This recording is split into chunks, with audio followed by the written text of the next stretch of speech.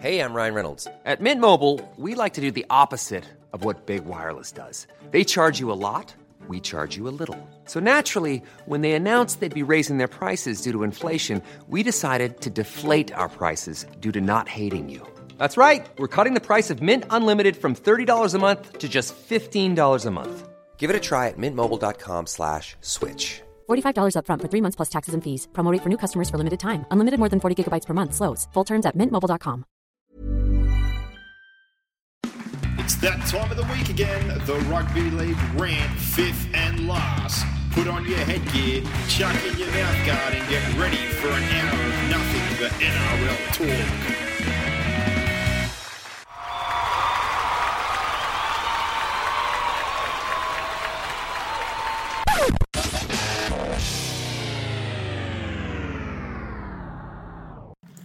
And here we are for another week of the fifth and last NRL podcast, and it certainly was an interesting weekend, Boxhead, and we are now in the final round of the season, heading into the finals. Yeah, controversial weekend, wasn't it?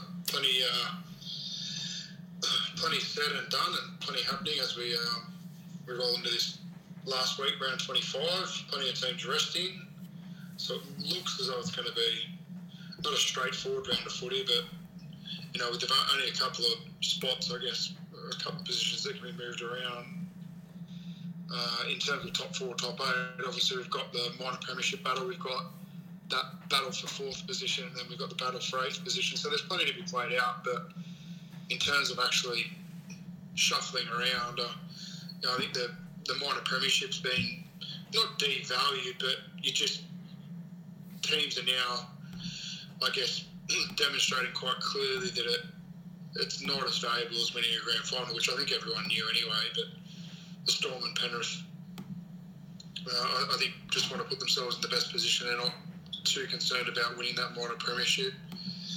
And then you look at those sides that are fighting out fourth position. Manly probably they beat the Cowboys. I think they'll get that spot, which you think would happen. Parramatta, I think Parramatta will pull a stack, haven't they? They've pulled a few. And then you've got the Roosters who are running into Canberra, which will be really interesting, because I think there's a lot of incentive for the Roosters to win, because if the Roosters win and Parramatta get beat, the Roosters can finish in fifth position and play whoever limps into eighth. I think they'd probably rather that than potentially having to play Newcastle. But there's plenty to be played out. Yep, and with that, let's get into our set of six topics, opinions, or anything we want to talk about. I know the big issue is Latrell and Robinson, all that sort of stuff, but because of the note you're on there, I'll jump into tackle 1 and 2, which are basically based around that. Obviously, not many people saw the result coming from the Melbourne side of things, so we'll start off with the top 4, and that is throwing open a possible move there, which we didn't see coming. It looked almost locked in that it was going to be Panthers Souths, and again, you have to see Melbourne losing twice to fall down at that spot. The team they've named this week isn't full strength, but they've still got some spine players and a couple of their forwards in. There's a possibility they still beat the Sharks and hold in first place, and more than likely play Manly out of those guys contending for fourth spot. But there's a real possibility here now that if they do lose on the weekend from resting all those players, that they will be playing South Sydney, which would then move Penrith into the minor premiership spot, who are obviously in a different phase. They've had players out all year after the origin period, injuries, suspensions. They've got a couple of rests in there with Fisher Harris and a couple of guys. They're taking it differently, obviously playing their way into form with all their players in this week. So did not see that coming, but potentially Melbourne Souths, given the result from the weekend, and Panthers versus Manly, you'd guess week 1, which 2 cracker games of football, but I think if you're Melbourne, obviously the result on the weekend's not the greatest, but if you said to me now with what's happened with South Sydney and then potentially playing Manly, I'd rather play South week 1, to be honest. Yeah, I don't really like picking my opponents in situations like that. I think you just got to perform the best you can this week. You finish where you finish and you play who you play. Mm-hmm. Come finals, it's new ball game. I don't like to preempt draws or play to finish in certain positions. I think you just rip and tear. You're going to have to beat everyone now anyway. So, I think realistically, Melbourne want to win the minor premiership. Like, to go on a 20-game winning streak or 19-game winning streak or whatever it was and not win the minor premiership would be, a little bit crazy, wouldn't it? Well, I think at the end of the day, though, if your focus is the comp and they end up coming up with that, I'm sure. No, I get all that. But if you said at the start of the year, like not knowing anything, that a team's going to win, what did they win? Was it 20 in a row or 19 in a row? 19. Yeah, 19. 19, right. So if they were going to win 19 in a row and not win the minor premiership, it'd fall over. But it just shows you how top-heavy the comp's been and how, I guess, bottom-heavy the comp's been as well. But, yeah, I'm not one for jostling around in positions. I think this week, if you put yourself in a position where you feel as though the rest is the best thing for you, you rest. If you feel as though the best thing for you is to play your players and build on combos, then, you roll that way as well. I think I heard some talk today on the news that the NRL are looking at ways to, sort of in future years protect the integrity of this last round. I heard some guys on Channel 9 chatting about it while we're having some dinner before, but it's difficult. Like, if you put yourself in a position, you've got every right to pick the team you want to pick if that's going to put you in a better position or you feel as though it's going to put you in a better position. Yeah, well, that's your right. Yeah. I don't think you can tell clubs what they can and can't do. Like, that'd be like complaining for TV ratings in the last round that, you're the wooden spooner and you've dropped any big name player you potentially have to play all your kids. Like, we want the best players on the field if you've got one or two marquees or an origin. Like, I know it's not as relevant compared to a first place side canning their whole team and playing a reserve grade team, but if they're trying to win a comp, that's their business. Their business is trying to win comps, not try to appease ratings or fans or anyone for one game of football. Yeah, look, I think the top four is going to be pretty clear, provided Manly win. It's just going to be who plays who in those games, and that'll be, as you said, based around what that happens in that Melbourne Cronulla game. I think Melbourne you think they'd be favourites for that game. We'll talk about that later. Yeah, top four I think is pretty clear cut. Yeah, well, I think top four will work out.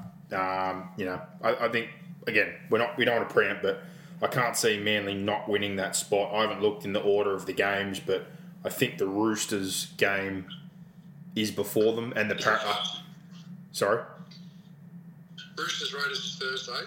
Yeah, so the Roosters Storm Sharks is Friday, I think. Yeah, well, for fourth spot more so. Parramatta, like Penrith are full strength. Penrith, I think Saturday 7:30. So they've already pulled their players. Again, I don't want to preempt anything, but I can't see anything but a Penrith win. Manly's to lose. Yeah, essentially. I don't think they will lose. But I also looked at their lineup. They've named pretty much full strength, and there doesn't seem to be a lot of wiggle room there for him to pull anyone late. But if it was all but secured, would you consider resting Turbo or somebody, or do you think he wants to play through as well? That's like, hard, right? he's named a full strength lineup. Like, he hasn't really left a lot of movement there, essentially, to say, okay, well, the Roosters result and the Parramatta result. Theoretically, if Manly want to finish fourth, then you pick the best team. You leave nothing to chance, I don't believe. Yeah, but Roosters, Panthers both play before them, so if Parramatta's lost and the Roosters have lost... Okay, yeah, right. So if they're there anyway... Yeah, they could be there before. Yeah, no, if you're there anyway, anyone who's got a slight niggle on pull. Yeah, so that's what I was looking at before. The way he's named his lineup is as close to possible as his best 21, so there's not a whole lot of room there for sneaky moves, but I looked and thought, well, the main key, and we've all seen it, is Tom Trbojevic. Trbojevic, without him, things just don't go.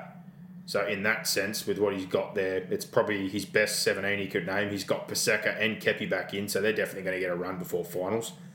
It's to the point that he's pushed out Sipley and Sirinen, who's obviously only come back recently from injury. He's got Sully, Deloise, so the only real way I can see this working with what he's got here is if he looked and thought, you know what, I want Tom, Daly, one or two of these sort of guys not to play. He could put Garrick on the wing. He could bring Sully in to the centres and push Harper or Parker into one of those spots. If he pulls Dale, he's got Dylan Walker on the bench. I don't think you need to worry about how that all goes, but yeah, there's room there for him to pull, definitely. But he didn't name it essentially like the other teams did though, as in, he's got players out and rested. He looks like he wants to get a run in with his best 17, so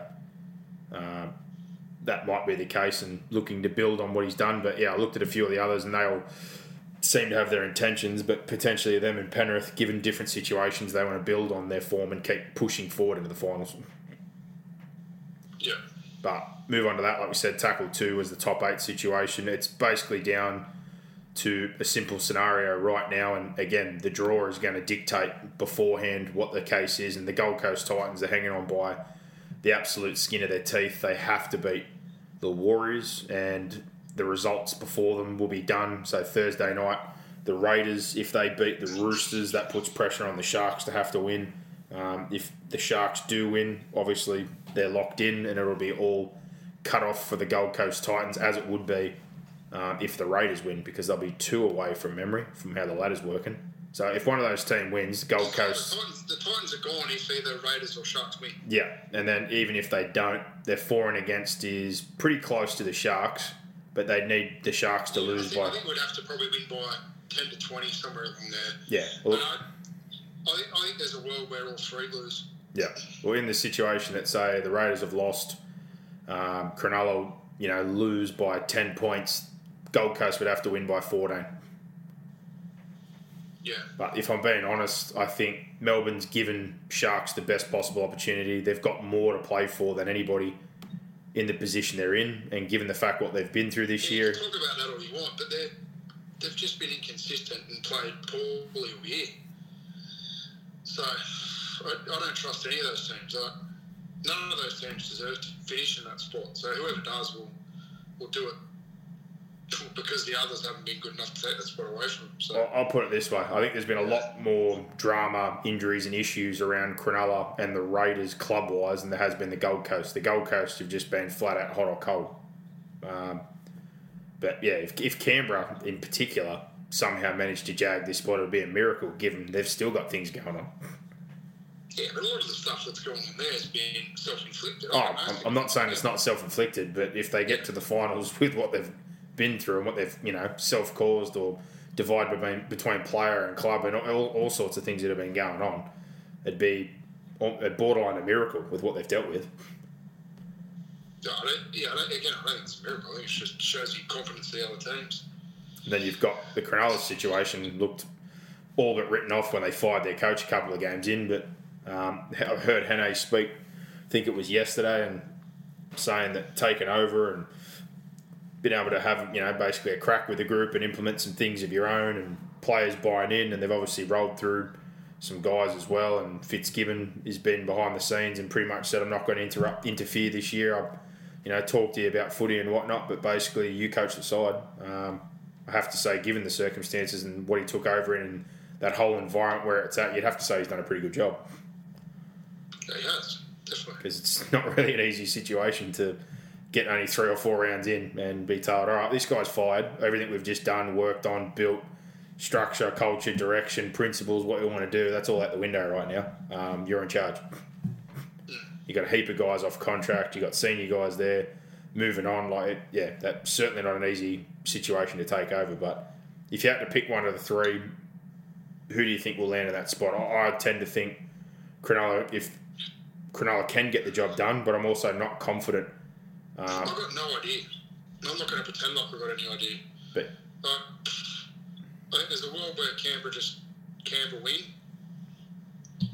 and Cronulla lose. Gold Coast, I think the Warriors is just better, more consistent than the Gold Coast. I can't believe the price they put the Gold Coast Titans up at. I tend to think that the bookies will probably shorten the Titans in if they're a chance to win on Sunday. I'd be shortening the Warriors. And the Titans just don't have a killer edge. Like that game on Thursday night was there to be won 20 times over. They just couldn't put it away. They'd throw a stupid pass or make a dumb error or not execute at a crucial time. So I have absolutely no idea what's going to happen with those bottom 3 teams, and they've all been as incompetent and poor as each other at different stages, but they've also all shown reasons why they probably should be in that 8th position as well. But yeah, who knows? Throw it up in the air and see where it lands. I've got no clue. I'd like to be in Canberra's position though. Just righto, we're playing Thursday. Here we go. Let's hook in, and then you just let the rest take care of itself. Like Canberra just need to get out there and win. I don't like the Titans' position, particularly if they've got to, watch those other two teams lose and then get their head around, the mentality about, how they approach the game. Because if they're out come Sunday, like they're probably going to be loosey-goosey. Like I feel better about them if they're out. Like I feel as though they really want to make a statement about why they should have been there. But that says everything about the club and where the club's at in terms of, culture and consistent performance. So Cronulla I think are in the box seat. Firstly because, we both acknowledge that they're a chance to win, but also all three teams are also a chance of losing. So. Well, it's a crazy thing when you say that Warriors are more consistent than the Titans, and I don't disagree with you, but some of the results the Warriors have had, but that just shows, again, the inconsistency of Gold Coast as well. But I agree with you. The odds are $3. The Warriors have been consistent, so, yeah. $3.75 seems massive odds. Huge. But, the Canberra game, I'm similar to you. I think just that they're more emotionally consistent when it comes to these sort of games where it's us against them, Ricky Stewart, this sort of group. But the Roosters, good timing for them considering the horrible situation, which we'll get into next. But they got Morris back in this week to replace Manu. Kieran's back after a week off. Like, they need anyone they can get. They've got Lamb starting in the halves again now, which pushes Walker back to the bench, which the other week worked nicely. Egan's... Yeah, they've been next man up all year, though.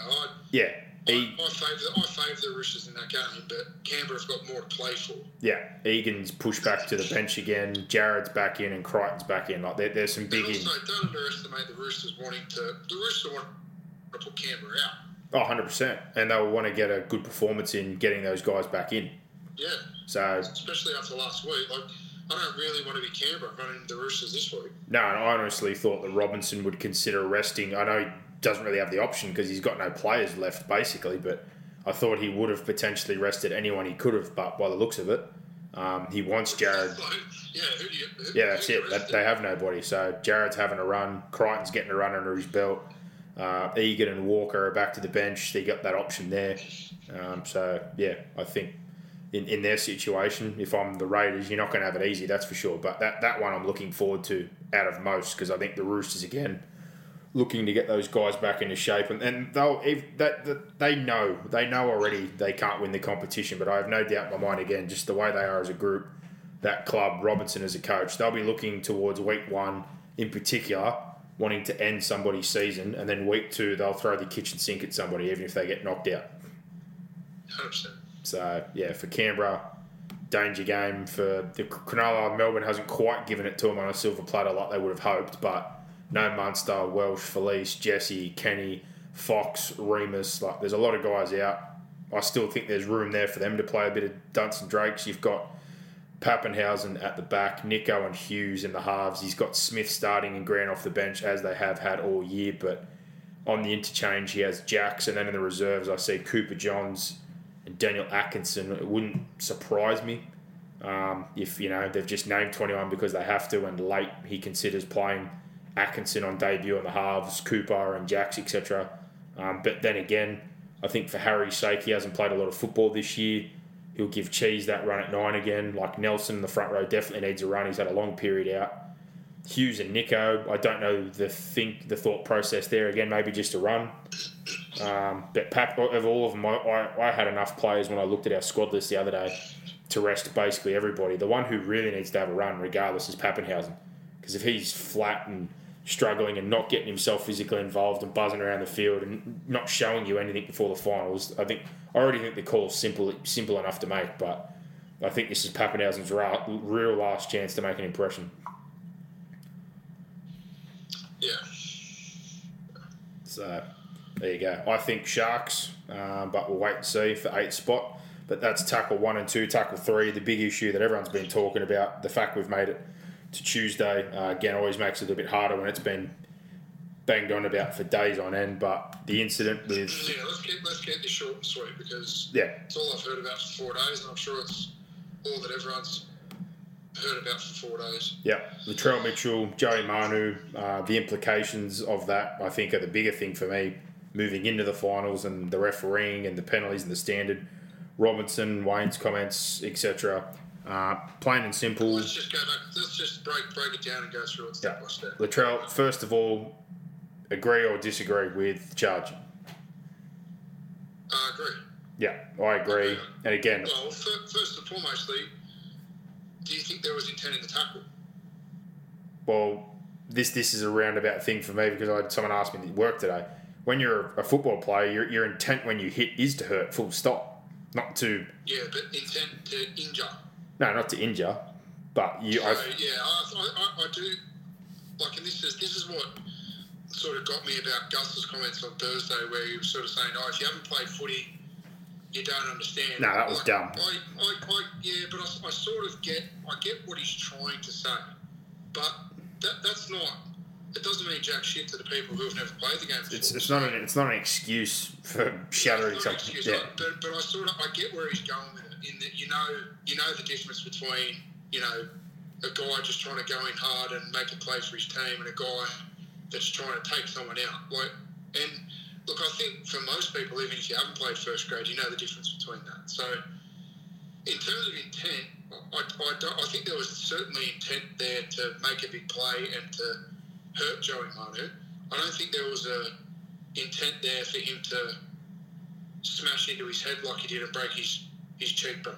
No. So, but in saying that's no excuse for the contact. Like, if you're driving at 70 in a 50 zone and you fucking have a prank, you're still liable. Like, you're still negligent. That's even more. If there was no intent. That's more my point. That's sort of the only real parallel I could draw to it. Like, you've broken the law whether you really meant to or not. Like, you've just put yourself in a position for it to go wrong because of how hard he went in. You've just answered that yourself, though. I don't buy into the argument about that he dropped or he moved or... That's bullshit. Like, the fact is that you lose your technique because you're going too hard. And that was the point I was going to make. If you weren't going as hard, then he wouldn't have lost his technique and wouldn't have cracked him in the head. And if his target zone was just a little bit lower, like, watch that replay at least 50 to 100 times, because he just gets played on fucking loop whenever time you turn the telly on. I don't believe that Joey Manu's body position dropped at all. So, best case he was going to hit him in the shoulder. Worst case, once Joey sort of turned his head. Yeah, but the other thing is... you hit him in the head. Like, your target zone also leaves you open to, where you hit him as well. It wasn't a tackle. The hit is... he's gone in for just the most violent, fast collision he can possibly make, and there's no excuse for it. If you're going to go in... Just a collision. No, and that's the point. He went in for a massive collision. I mean, if you're going to go in like that, and all the bullshit about, he dropped, and Dango guy pulled him, and he went a little bit, and he's in a try-scoring situation. I'm like, he's fucking 10 metres out. There's a guy got him covered. There was 2 other bodies there. He wasn't going to score.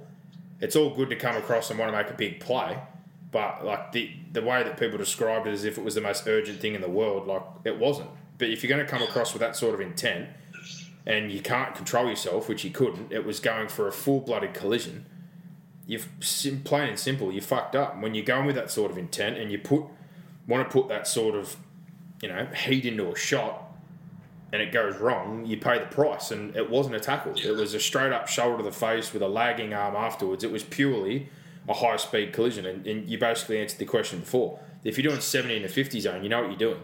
So if you get caught or you get it wrong, you're going to get in trouble. Yeah, but my point is, when you do that, there's a reason there's a 50 zone. And exactly. You're more likely to have an accident.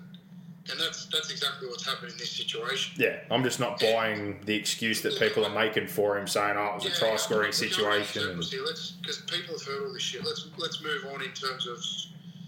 Now, I then thought the way that the lack of regret, the lack of remorse that Latrell showed was why people have been so outraged. I don't think it's so much the hit itself. Like, the hit itself was bad. But, if he got up and he was really apologetic, I don't think he would have got any less of a suspension, but there would have been less outrage. Yeah, and I'm not... The way he got up and then sort of said fuck off and argued, and then when he came back out on the field, this is the one where I can tell you as an ex-player that when he threw the ball down at Fletcher Baker after he scored, I know at least a handful of blokes I used to play with at a decent level that it would have been on based on that, because when you're on the field, it's an ego game, it's an alpha game, it's blokes competing. When you throw a ball down near someone's head while they're on the ground, it just would have been on for young and old. So I think the restraint that the Roosters showed in that situation, and I know a few of them sort of went after Latrell after that incident, but I started to think of what would have happened if Radley or Murray Hargreaves were on the field when that happened. But I just think a lot of the backlash for Latrell has been because he sort of doubled down on it by telling Joey to fuck off, basically, when he came over. And, that was horrendous to see Joey Manu basically go over and say, why did you do that? And then for Latrell just to sort of double down and say piss off, and then the way he came back onto the field. But I think the understated thing here is how it was officiated. Like, I think the way it was officiated, the fact that Latrell got to come back onto the field caused more outrage, and that issue is solved if we get the call right at the time and he's just sent off straight away. He doesn't come back onto the field. He doesn't then score the try. He doesn't throw the ball.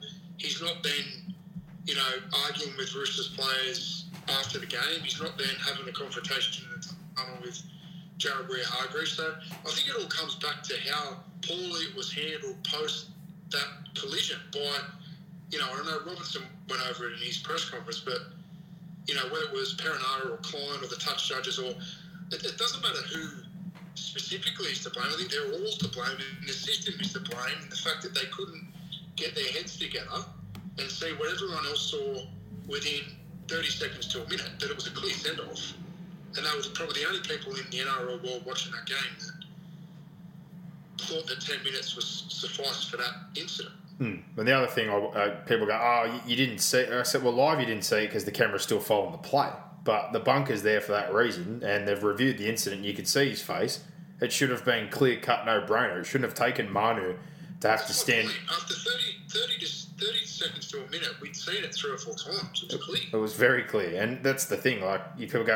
I saw a lot of people going, 10's enough. I'm like, fucking, you can get 10 for just laying in the ruck or a professional foul. If you're just going to say... The 2 blokes at the end of the game, Gagai and who was the other one for the Roosters? Mate, the Gagai one should have been a send-off. If you want to talk about referees, and we took at that level, and this is a point I was going to make as well. I know a lot of people last week, and again, South fans will probably bark at me here and get angry about it, but you talk about, well, we're the most disciplined team in the comp in terms of penalties. I don't think as a group, when the pressure goes on, in particular on those big games or those moments, they have good emotional discipline. I think they get more emotional, a few of those guys in particular, than most teams. And if anything, for the back end of that game, again, like the few Roosters guys that were heightened in emotion, in particular Marshke, were guys that were in that 20s team with Latrell. So they're all friends, so it was highly emotional for them. But I still felt like it almost seemed like the wrong had been done to South for the last 20 minutes. They were more aggravated and emotional. And like when Cody Walker locked in Sam Walker and Satilli pushed to get one of them off, and then Gagai, the way he carried on, the way the emotions were, I'm like, South's are the team that it almost seems like they feel like they're the one who lost the player or something that wrong was done to them. I'm like, I can't believe the Roosters haven't spilled over more. So in that sense, yes, you can throw numbers. What I'm saying is the crime didn't match the punishment. No, it's a send-off. 10, so did Gagai and Tupanua. That's ridiculous. And again, Kobe Hetherington had a bloke fall into his shoulder, and we've had other ones that we've seen that are send-offs. Yeah, but I don't like comparing them because we know we go in that rabbit hole and we can just agree that there's no consistency. Yeah. There's zero consistency. If you want to compare send-offs this year, it's like trying to paint against the wall. You got no idea. Well, this is the bigger thing as well. We've been talking about the last 10 weeks. We went from, if you fucking sneezed on somebody, you got put in the bin, you got fined, you got suspended, and then it just died. We've seen plenty of head highs and hits the last few weeks. and everyone's been going, well, the crackdown's over.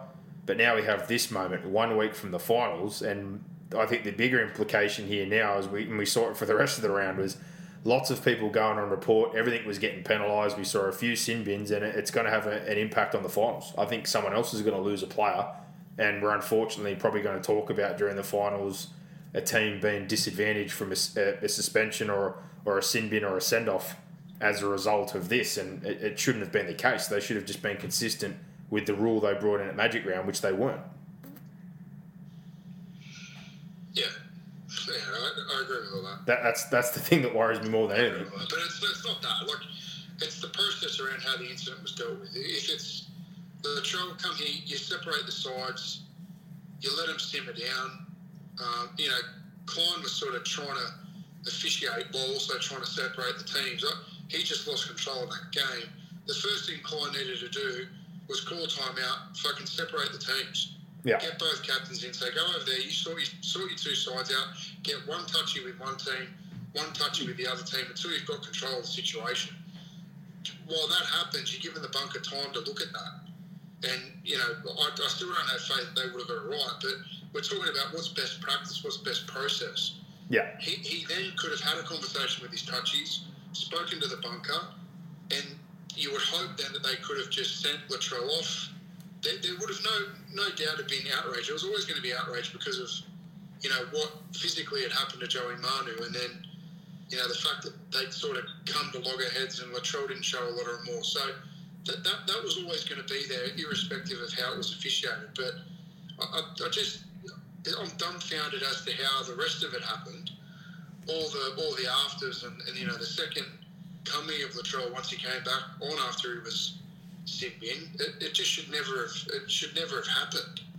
So I think it's really blown it out of proportion because we just didn't deal with it and send him off to start with. And I think that comes back to best practice and the process with our referees. So what I really do think the referees need to do two things during the final series. Number one is that they need to stay out of the way of games.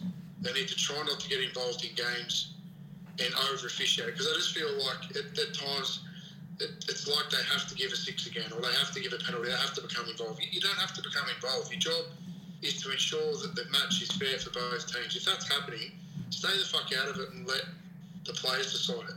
But when there is a big issue, they really need to take a breath. Like everything in our vernacular and everything in our vocabulary this year in rugby league is all about doing things fast. We want everything faster. We want everything done quicker. But when they come to big decisions like these and big decisions that are going to happen in the future, I really don't care whether they take 2 or 3 minutes, as long as they get them right. There's enough fatigue in the game. It doesn't take long now. It takes probably 2 to 3 minutes to get the fatigue back into the legs once play restarts. I just really think that when big incidents happen, the referees really need to make sure that there's process there and that they're calm and they take their time. Yeah. Because I really do think that that's where we're getting ourselves into trouble, particularly the officials that get themselves into trouble. One, by their just over-involvement, and two, they're trying to rush decisions and they're bored into that. Everything's got to be fast. Like it doesn't have to be fast. No. We need to get it right. Yeah. Well, I guess you've pretty much hit most things I would. When you bounce into Robinson, I agree with everything Robinson said. Yeah. Does he deserve his fine? Yeah, he does, because you can't have coaches getting in the post game and bagging the shit out of refs. At the same time, I get all that. I think it was money well spent, because 100%. There's no other way apart from saying what he said to get his message across. Like, you can't. If he went and said that to a journal, it was printed, he'd still get the same exactly sort of fine. So it needed to be said. To say it, he's had to pay that price, which I think is, whatever. But I think he had to say it for Joey Manu's sake. Well, I think just in general, though. The fact that, and I think that was the biggest point that he made. Like, where's the game and where's the NRL in terms of protecting Joey Manu? Like, it's horrendous that he sort of had to get up and defend himself. But the game didn't get stopped, and he wasn't able to. Like, it sort of got to the point you could see him feeling his face, going like, "Fuck, my face is caved in." And then you could see him, he was really shocked and emotional, saying, "Look, why did you do that?" And then it sort of sunk in and it got really aggressive, particularly once, as I said before, that Latrell showed no remorse. But it was a really, really bad look for people who are, I guess, part-time fans of our game. And again, if we just got the process right, and he got sent off and you felt like there was justice on the field, but you don't really feel as though there's justice when he comes back out there and he's able to be dominant and score a try and slam a ball down and be aggressive and sort of double down on the behaviour. The other point in hindsight for me, if I'm Wayne Bennett, I wouldn't have put him back on. Yeah, and I agree with that. I think for his own sake. With a mate, we were doing a Zoom and having a few beers when it was happening, and a good mate of mine said that. Yeah. There's fucking no way that Wayne Bennett should put him back on the field. Well, I was watching it with Errol. It shouldn't also be Wayne Bennett's decision. That should have been taken out of Wayne Bennett's hands. No, and that's the point. I sat there with Errol Mann, obviously watching it, and said, look, like he already knows he's going to get suspended. I'll probably get the thing that's his last chance to play for the rest of the year, but I'm more looking at we're going into finals. We're still going to be in the finals. Other people are off collar and over-emotional as well, which carried on further. The best thing I could probably do right here is just not put him back on the field. And they'll, in that situation, if, there might have been a couple of others I would have looked at once things were a bit more comfortable and under control. But, yeah, I just looked at the whole thing and thought if I was Wayne, there's probably a couple of guys I would have looked at getting off the field once it was well and truly,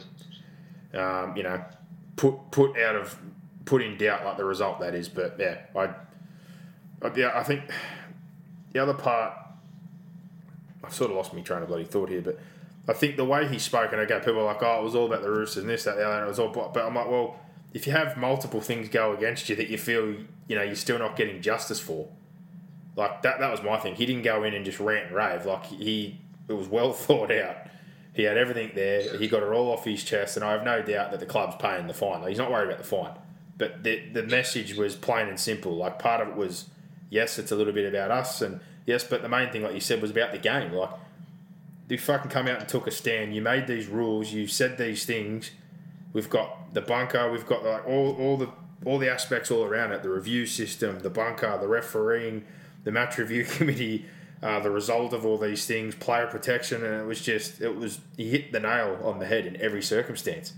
And again, it was justice is coming after, because for the rest of the round, we saw all those rules applied again and those implications come in. And I also don't buy people saying, if it wasn't for that rant and raving and him not getting sent, if he would have got sent, he wouldn't have got suspended for as long. Well, that's bullshit, because this is the only case where I like priors loading up on you, because if you have multiple priors in the same season, you do deserve to be punished because you're clearly not getting the message. So I don't think the send-off or the sin bin made a difference to his suspension. It was reckless. He deserved to get hammered. And some people, I've even read, some people are unhappy that he was still able to get the option to take the guilty plea and get a discount of 3 games. Like, that's a different argument altogether. But this is the one situation where I do like loading. I don't think it should carry over to next year and have carryover and loading and prize. I like it being only within the season. But this is the one scenario where you look at loading and repeat offences and go, you're not getting the fucking message. Yeah, I still don't like loading.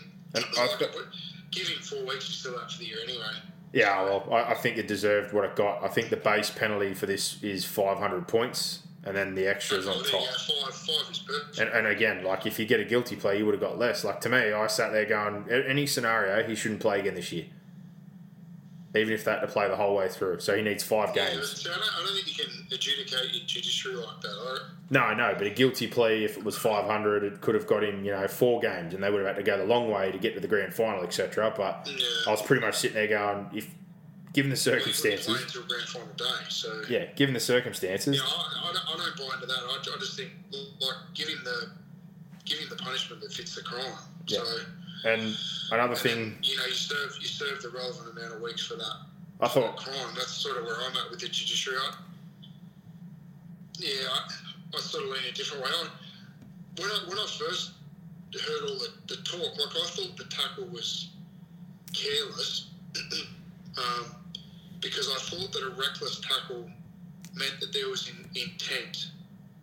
So I still don't think there was intent for that tackle to go badly wrong. Like I believe it was an accident, but who bears the responsibility for the accident? That's Latrell. Like I've got no issues with that, and by no means am I defending him. But I just didn't. I didn't think that he deserved the charge, which would have said that he deliberately went in to try and injure Joey Manu. So if reckless is the highest end of non-intentional contact, in that it's reckless behaviour, like we said before, you're doing things that are going to place yourself and others at a higher risk of injury, then I'm completely comfortable with the grading of the charge. But I just think, again, like we could be far more clear-cut with how we charge things at the judiciary. Yeah, I think... I'm not sure what a grade 3... Like, what did he get charged with? A grade 3 reckless? No, it was grade 2, but even in here in the definition... Grade 2. So, like, to me, that's the highest end of careless for me. No, I thought it was reckless. He's got no care for his own safety or the safety of the player. Yeah, careless is like, it's a lazy arm or something. Like reckless is like with full blown intent. So it says here, reckless high tackle means misconduct on the part of a player constituted by when he is affecting or attempting to affect a tackle, making contact with the head or neck of an opponent recklessly. I'd say that fits the bill. Yeah, okay, yeah. If you're happy with the grading, that's something my point more is that like we could just make that process far more. Yeah, I didn't think that was careless intent. I almost feel like we could just grade it on the run, like the bunker or like you wouldn't want to give it to the bunker. No. There'd be people, whoever's watching it from a judiciary perspective would be able to grade that straight away, you'd think, if the system was fairly simple.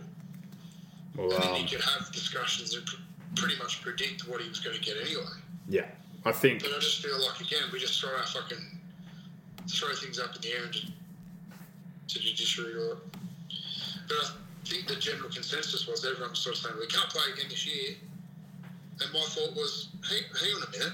Like, that's the most ridiculous thing I've ever heard. You can't just give him a certain amount of weeks to rule him out for the rest of the year. Like, he needs to get the punishment that fits the crime. So, yeah, I think most people have been happy with the punishment, or not happy, but feel as though it fits. And I didn't mean as in purposely come up with a weeks. I mean, the charge fits the bill. Like, the charge I thought was going to be high enough to take him out. I'm not saying you, I'm saying other people. Yeah, I know, but that's what I'm getting at. A lot of commentary was like, we can't play again this year. It's like, well, fucking hang on a minute.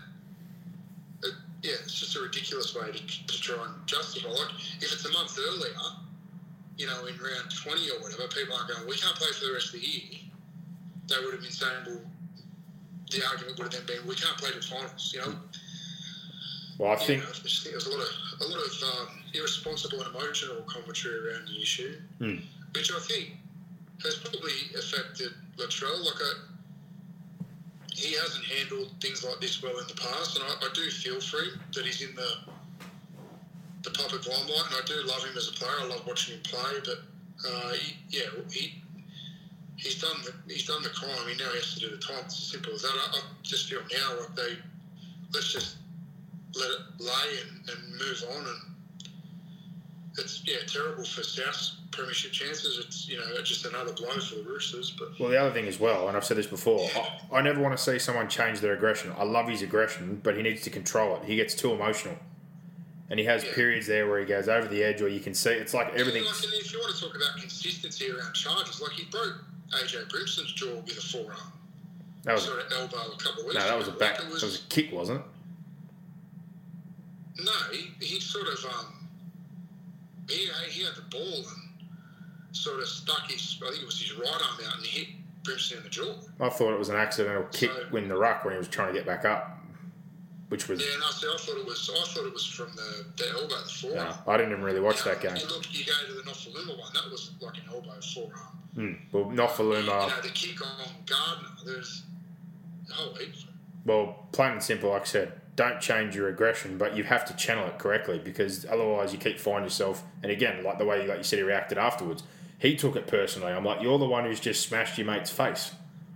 Like, I understand it's all emotional and there's heat around it, but like you said, the way he sort of acted in the moment, everything's really personal when he's playing. And I love that he's got a chip on his shoulder, but there's aggression and then there's controlled aggression, and he needs to sort it out because... Yeah, I think that Southside, I think Southside got all the talent in the world. They've got enough talent to win the comp, no doubt about it, but they don't have the leadership, they don't have the composure. No, and that's what I'm getting at. They don't have the resilience in tough periods. People were offended last week, and they will be offended again. Parts or periods in the game where they, that burn gets put on them. And like I said, people were offended. In my opinion, and I'm only judging, I'm only basing that on what I see. People were offended last week. So I've got no dog in the fight. I don't go for Melbourne, Penrith, or South. It doesn't worry me who wins or who loses, but I just feel as though Melbourne and Penrith in those scenarios would, they have players there stand up and take control of the team, and the team would not lose their composure. Yeah, like I said before, I don't think their emotional discipline's great. You can tell me that they've got the least amount of penalties, but you don't get penalised when you're beating average teams by 50 points. The fact of the matter is, the 3 or 4 times they've been in crunch games, they've boiled over, they've lost, they've got emotional, they've got penalised.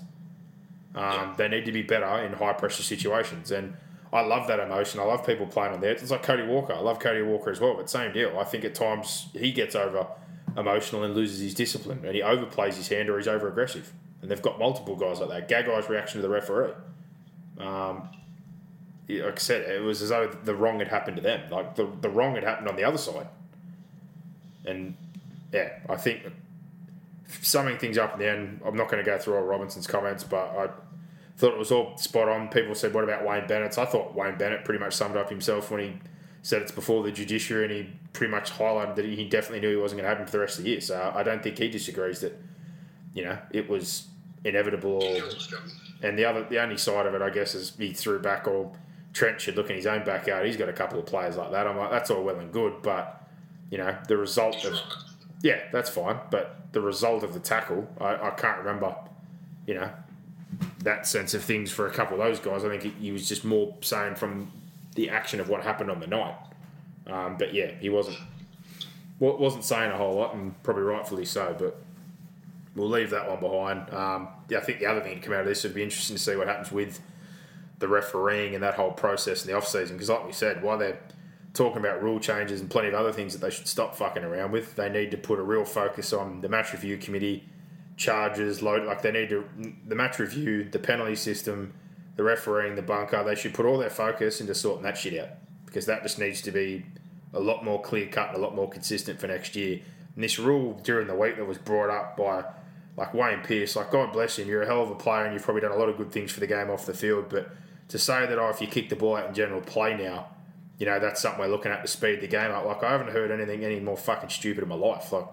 What you want to take away every single aspect of rugby league that has to do with building pressure, grinding, cycling, honestly, what the fuck are we trying to do? Yeah. There's more important things, and we're trying to bring up a rule like that. It's ridiculous. It's ridiculous we're even talking about it. It's ridiculous that someone's actually going to consider it. Honestly, when I heard that, I'm like, you can't even get all these other things right, and you're looking to bring in another rule change. It completely damages the fabric of the game. Are we kidding? Yeah.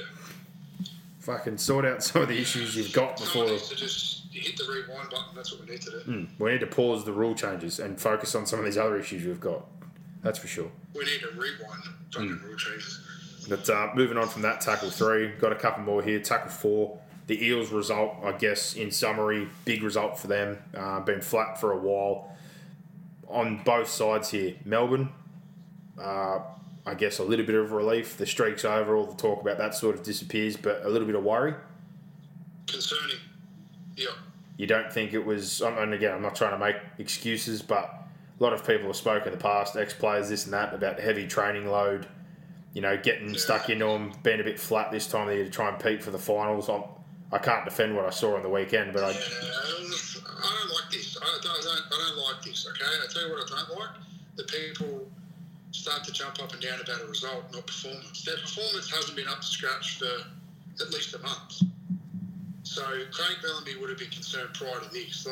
This isn't new news to Craig Bellamy. The result, I guess, was a shock because he would have hoped, particularly for, I know he said Kafusi and the record and all that stuff, right? but it's the performance that he's concerned about. You can't just allow results to determine how you coach and your behaviour and what you're going to make players accountable to. It's the performance, and their performance has been below par. And I would put that down to physicality and the training load. I've just got, I don't know. Like I look at Penrith right now, and I probably want to have my money on Penrith, not Melbourne, right at this second. And I think that part is not so much based on what happened on the weekend. It's more around the fact that I see Penrith getting healthier, and I see Melbourne have got concerns both from an injury selection perspective. You've got players that are only just returning now who, are going to need probably a week or two to get up to speed. You've got suspension concerns. Like, there's just a few things there that are creeping in. That's not to say that Melbourne can't win it. I still think they're clearly the best two teams. Yeah, my only thing, like I said, they've done it in the past, and I'm not saying that's the reason why, but there were some moments there where I was like, my God, they just look flat as a tack. And I can't just suddenly put that down. You don't win 19 games in a row regardless of how you've performed. Some good, some bad, in the last few weeks inconsistent for no reason. So I thought there was a little bit of overreaction. Everyone's saying they're done, they're cooked, they've won the 19. Like, I wasn't going that far. I was more concerned around they look really flat, and also the decisions around the squad moving forward. Like, I think the hooker situation on the weekend was more just a trial run because Finucane wasn't there to play Harry, give him some more time, have Brennan. I have no doubt that Brennan's going to be the starting nine, Harry off the bench, etc. But the Pappenhausen, Nico Hines thing is a real concern, and not because Pappenhausen's not a good player, but he's clearly still carrying some scar tissue from what's happened. He doesn't look anywhere near as confident, sprightly. He's not hitting holes with confidence like last year and the year before. He had no care factor for his body physically. He was not scared to get involved in any of those contests. And on the weekend, there was half opportunities where he didn't quite burst through. There was times where it was a set line and he drifted across field like a touch football player just looking to get rid of the football. He's just not been himself. And plain and simple, I said it a few weeks ago, I'll stick with it again. The hot hand is Nico, in particular the combination he had going with Hughes. You've got Pappenhausen signed long term, so his job's not under threat. You know Nico's leaving. If it's the best thing for the team and to win the competition, well, unfortunately, Pappenhausen either doesn't play for the rest of the year or you trial him off the bench. But that's also a question on what they want out of their forward pack. They clearly feel with Welch and Bromwich they get long minutes so they can carry Tui and Nelson, and they've got the versatility in Brandon Smith to cover for that third forward and maybe carry a Pappenhausen and another, sort of utility. No, you can't because you got Harry Grant there, sorry. And you could maybe have Nico or Pap on the bench, but that's a decision I'm more looking at going they need to make in the next few weeks. And now that Fox is potentially injured, that gives him another stress because, Eremaya, Weiss solid, and Jennings is named back this week, which is good. It took a little bit of time just for Jennings and Remus to tighten up defensively, and that's been my main worry when Jennings has been in and out the last few weeks. It doesn't seem like a huge player, but if you look closely when he's not there, defensively that edge isn't the same because they've built combinations and trust with each other. So if you take out both your wingers and you've got an iffy situation there and you're still tampering with your spine, I think you've got concerns defensively, you've got concerns with your back three, you've got concerns with your link play between your spine. There's still a few questions there that worry me.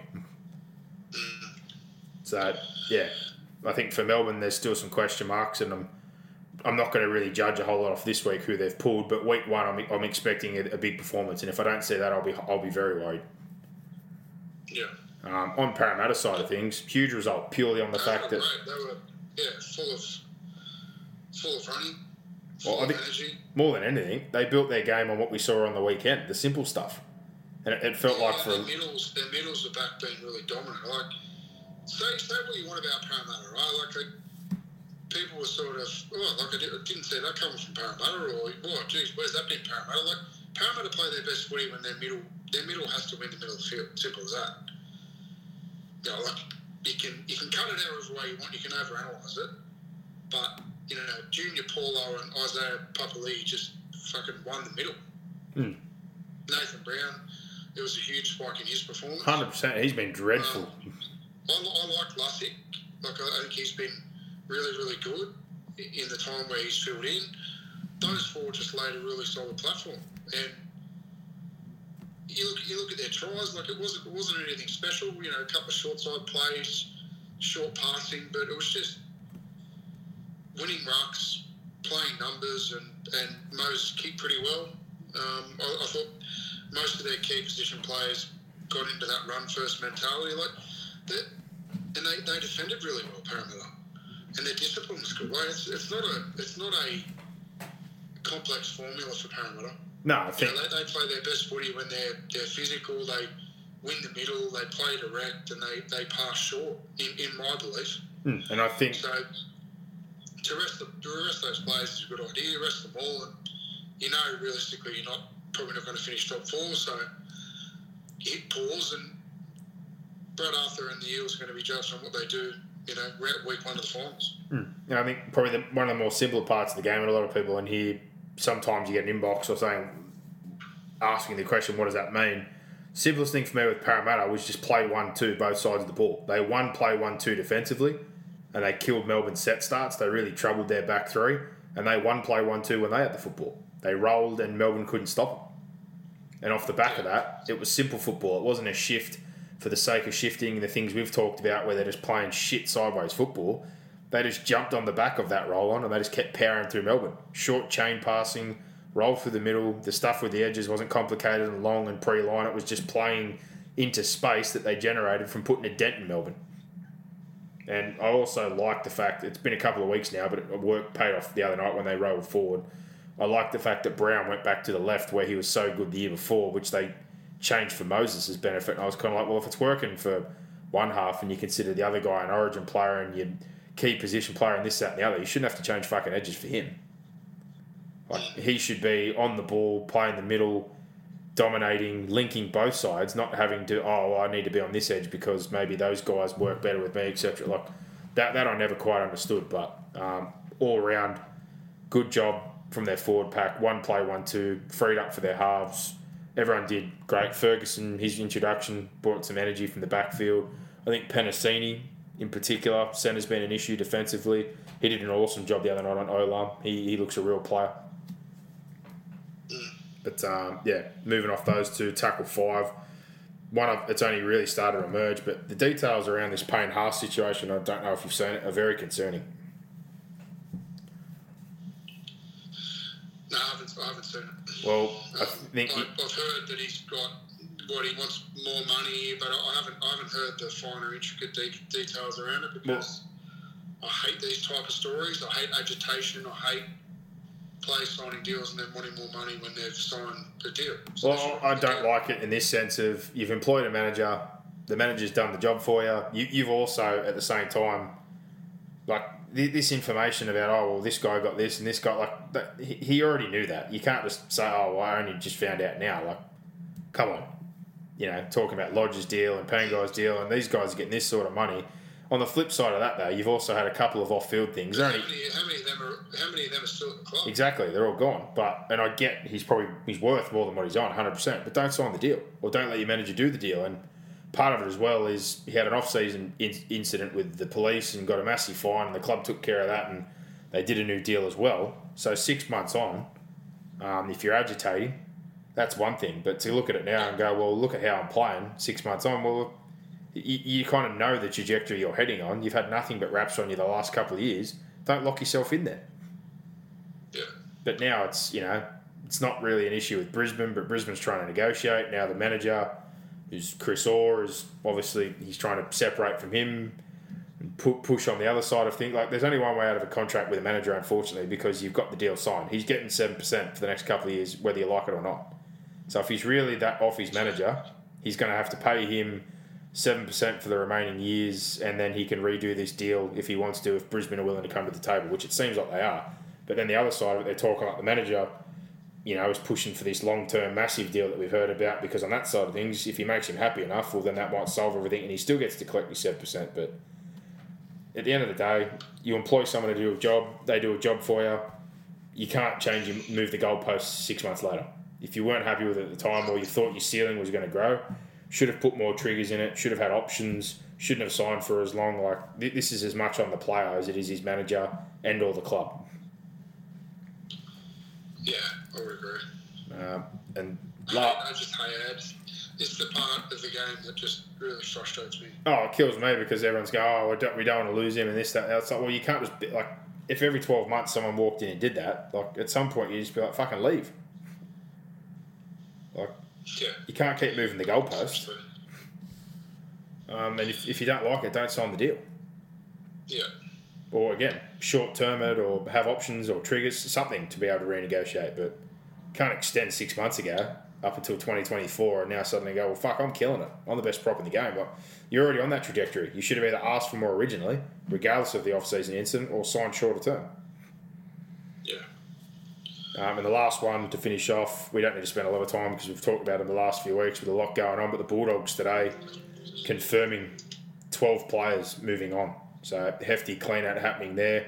And only touching on it, said it last week, the Adam Elliott incident. There's been a little bit more emerge. Apparently he was shirtless, so God knows where it was trying to escalate to in the bathroom when he got kicked out. But again, I still don't think it's the worst crime in the world. I'm not defending what he's done, but let's be honest. It's not, but they're going to pay 100%. And the reason why is because they want to get out of the contract. That's right. He's put himself in this position. It's not the biggest crime of the century, but the fact he's got multiple incidents that they've now got him bent over a barrel, basically. It's not just going to be the $10,000 fine. It's going to be a way to free up salary cap space. And I laughed already at the fact that his manager's come out and made such a comment because I think he can see the writing on the wall. Yeah. That realistically, no, it's not really a fireable thing, but he's put himself in this position. They're under cap pressure. Gus has just come into the club. They're trying to make moves. He's probably going to be a victim purely on that more so than the incident itself because it's certainly not the worst crime in the world.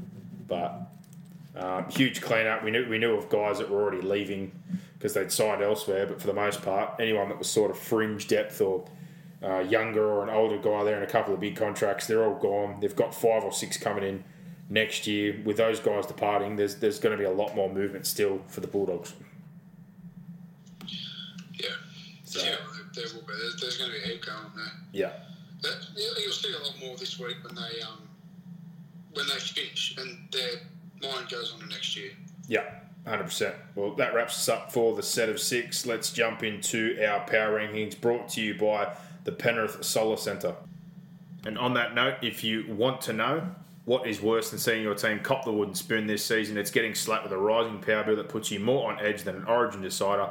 Penrith Solar Centre are Western Sydney's leading solar specialists who help local families take control over their bills. Let the sun work for you, your home and your back pocket. Contact them today on 1800 20 29 30 or visit the website www.penrithsolar.com.au and they can make you the real winner this season. Power rankings, Brock, final time because obviously for the final there's no point. Number 1, I've still got the Storm. I know they lost, but off the back of 19 wins and chops and changes with injury, suspension, Origin this year, I've still got them number 1. I've flipped them. I've got the Panthers at 1. Yep. I've got the Storm at 2. Well, I've got Penrith at number 2, but I can totally understand your thought process there. Yeah, I'm just feeling better about the Panthers right at this point in time. Yep. Number 3, I was tempted to flip Manly in there, but I've left South for now. But if they played tomorrow, I think I'd probably tip Manly. Mother's Day is around the corner. Find the perfect gift for the mom in your life with a stunning piece of jewelry from Blue Nile. From timeless pearls to dazzling gemstones, Blue Nile has something she'll adore. Need it fast? Most items can ship overnight. Plus, enjoy guaranteed free shipping and returns. Don't miss our special Mother's Day deals. Save big on the season's most beautiful trends. For a limited time, get up to 50% off by going to BlueNile.com. That's BlueNile.com.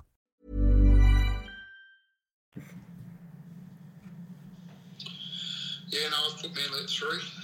I've got South at 4, purely because I think Latrell's their best player, most influential player. He's their biggest game breaker. If Manly and South played tomorrow, I would tip Manly, so I'm going to power rank Manly ahead of South. Yep, fair enough. And again, completely understand that. I've left Manly at 4, but yeah, if I'm pretty stupid considering what I just said, I would tip Manly if they went head to head. But number 5, I've bumped up the Eels after the result on the weekend. Yeah, me too, Eels. Yep, Roosters still sit at 6. I know they got beaten, but my God, for the injury, suspensions and everything they've dealt with, they've certainly never gone away, that's for sure. Yeah, and it's also about who's under them. I've got Roosters at 6 and Knights at 7. I think they're the obvious one. Yeah, well, they're locked in there and they're sort of sitting on their own. And in 8th, I've put who I think will be that last team, and I've got the Sharks. Yeah, I've got Canberra. I think Canberra. But as I said before, I don't know. No. I just think if Canberra played Cronulla, who would mean I'd probably lean Canberra. Yep, I guess we'll find out this Friday, which that should be a real good game, I think. Yeah. Yeah. So looking forward to that one, but jumping to the reviews of the games from the weekend. Some of these don't need a lot of explanation, but we'll run through them. Knights Titans, it was a tight game. I didn't think it was the most entertaining game in the world. I was a little bit frustrated watching both sides, in all honesty. But I think the main thing to take out of this one is realistically, it's probably the end of the Titans season, barring those results. I don't think the results are going to fall their way, and even if they do, I'm still not super confident that they'll get the job done. But I guess for them, if that is the case, it's a season of what could have been, because there's been some games there where you've gone in confident after a couple of good results and they've just got blown away. There's other times where you expected them to be very, very poor and they've turned up. All in all, it's been a real yo-yo of a year for them. And when you've expected good, you've generally got bad. When you've expected bad, you may have got something okay. But the other night, they just couldn't ice it. No, I think that game just summed up the season. Some really, really good stuff, but for the majority it was inconsistent. There was poor errors, and yeah, they couldn't ice it at the end of the game. I did think that was Jerome Fogarty's best game of the year. Yeah, I think, again, some good signs. Jamal Fogarty, sorry, not Jerome Fogarty. I thought... his kicking game, I thought, was outstanding. Yeah, I thought, Tino got caught out once defensively, but I think his effort was good. He was busy. For more, again, for some people it's just a small thing, but a couple of years ago he was the under-20s player of the year, which is a pretty hard thing to do. There's a big rap if you got that. And he had a bad knee injury. He sort of had limited opportunity. He's sort of 18 months, 2 years removed from that. But I've seen little glimpses the last few weeks of the guy that was the best player in that competition. So I guess the only positive, again, but we can't keep doing this every year, is there's some little green shoots there. Jaden Campbell's another one of those guys. There's been improvement for some guys. But next year, I just think, that there's going to have to be more consistently, and particularly defensively, week in, week out. They need to get better in that area. And then, finding out a better way to utilise David Fifita and get value out of him. Like, I know not everything's about money, but you've paid that sort of money. You need to be having him play 80 minutes and be effective. You can't. Yeah, you can't be sitting on the bench for the first 30 minutes of the game. No. You got Ash Taylor, who's on just as much point, didn't get selected. So yeah. Sexton, I would have played Sexton. That's my opinion. I think to play Peachy at 6, it was a head scratcher for me. But I just play Peachy at 13. Yeah, and look, the whole Bo Fameur thing, I saw a lot of people, why isn't Fifita starting? You know why? Because Fameur's playing way better than him. But also, like Proctor, I'm looking at Proctor going, well, he's not got that burst anymore. Put him at 13. Or put him in your middle rotation. Like, there's things there that I look at, and for Holbrook, who I'm a fan of, and just think there's a few things that confuse me, and no different to what you're saying about Sexton. Like, that's your way forward, and Fogarty, and Taylor's not going to be there, so why is he not playing? Peachy again. They don't even know if they're going to have Peachy there. I think they've made him a low offer, and there's talk that Parramatta and a few others will sniff around him. I'm actually kind of surprised, just because of his relationship previously, that he hasn't been linked to the Bulldogs and Gus, in all honesty. But there's just a few small things there that had me a little bit confused. But for Newcastle, I kind of had the same feeling that I've had the last couple of weeks. It's still just a struggle in attack. Like, when they do generate good go forward and play the ball, that Canberra game is the one I'm going to keep referring back to, where they just rolled the power game. And I know Daniel's not there, and they've had a couple of guys sort of in and out with suspension and injury, but the basis of their game is punch to that middle, get some momentum, get the ruck a little bit out of sorts, and then you play mostly to that left-hand side, but not set shape all the time. Like early ball to Ponga, let him decide to run past, or Bradman Best, etc. At the moment, it's still very just too posted, like block shape, lead runners, sideline to sideline. It's way too predictable. And the few positive plays the other night off Kalen Ponga both come off just playing eyes off football off a good play the ball. Play 5 tackle, drifts across, gets a couple of defenders interested, puts Pearce through a hole. The other one sweeps the other side of the ruck, runs the football in the last play. They're hanging off looking for the kick or the pass. As soon as he goes to throw the dummy, one bites in, he slides through. Like both those plays were not telegraphed.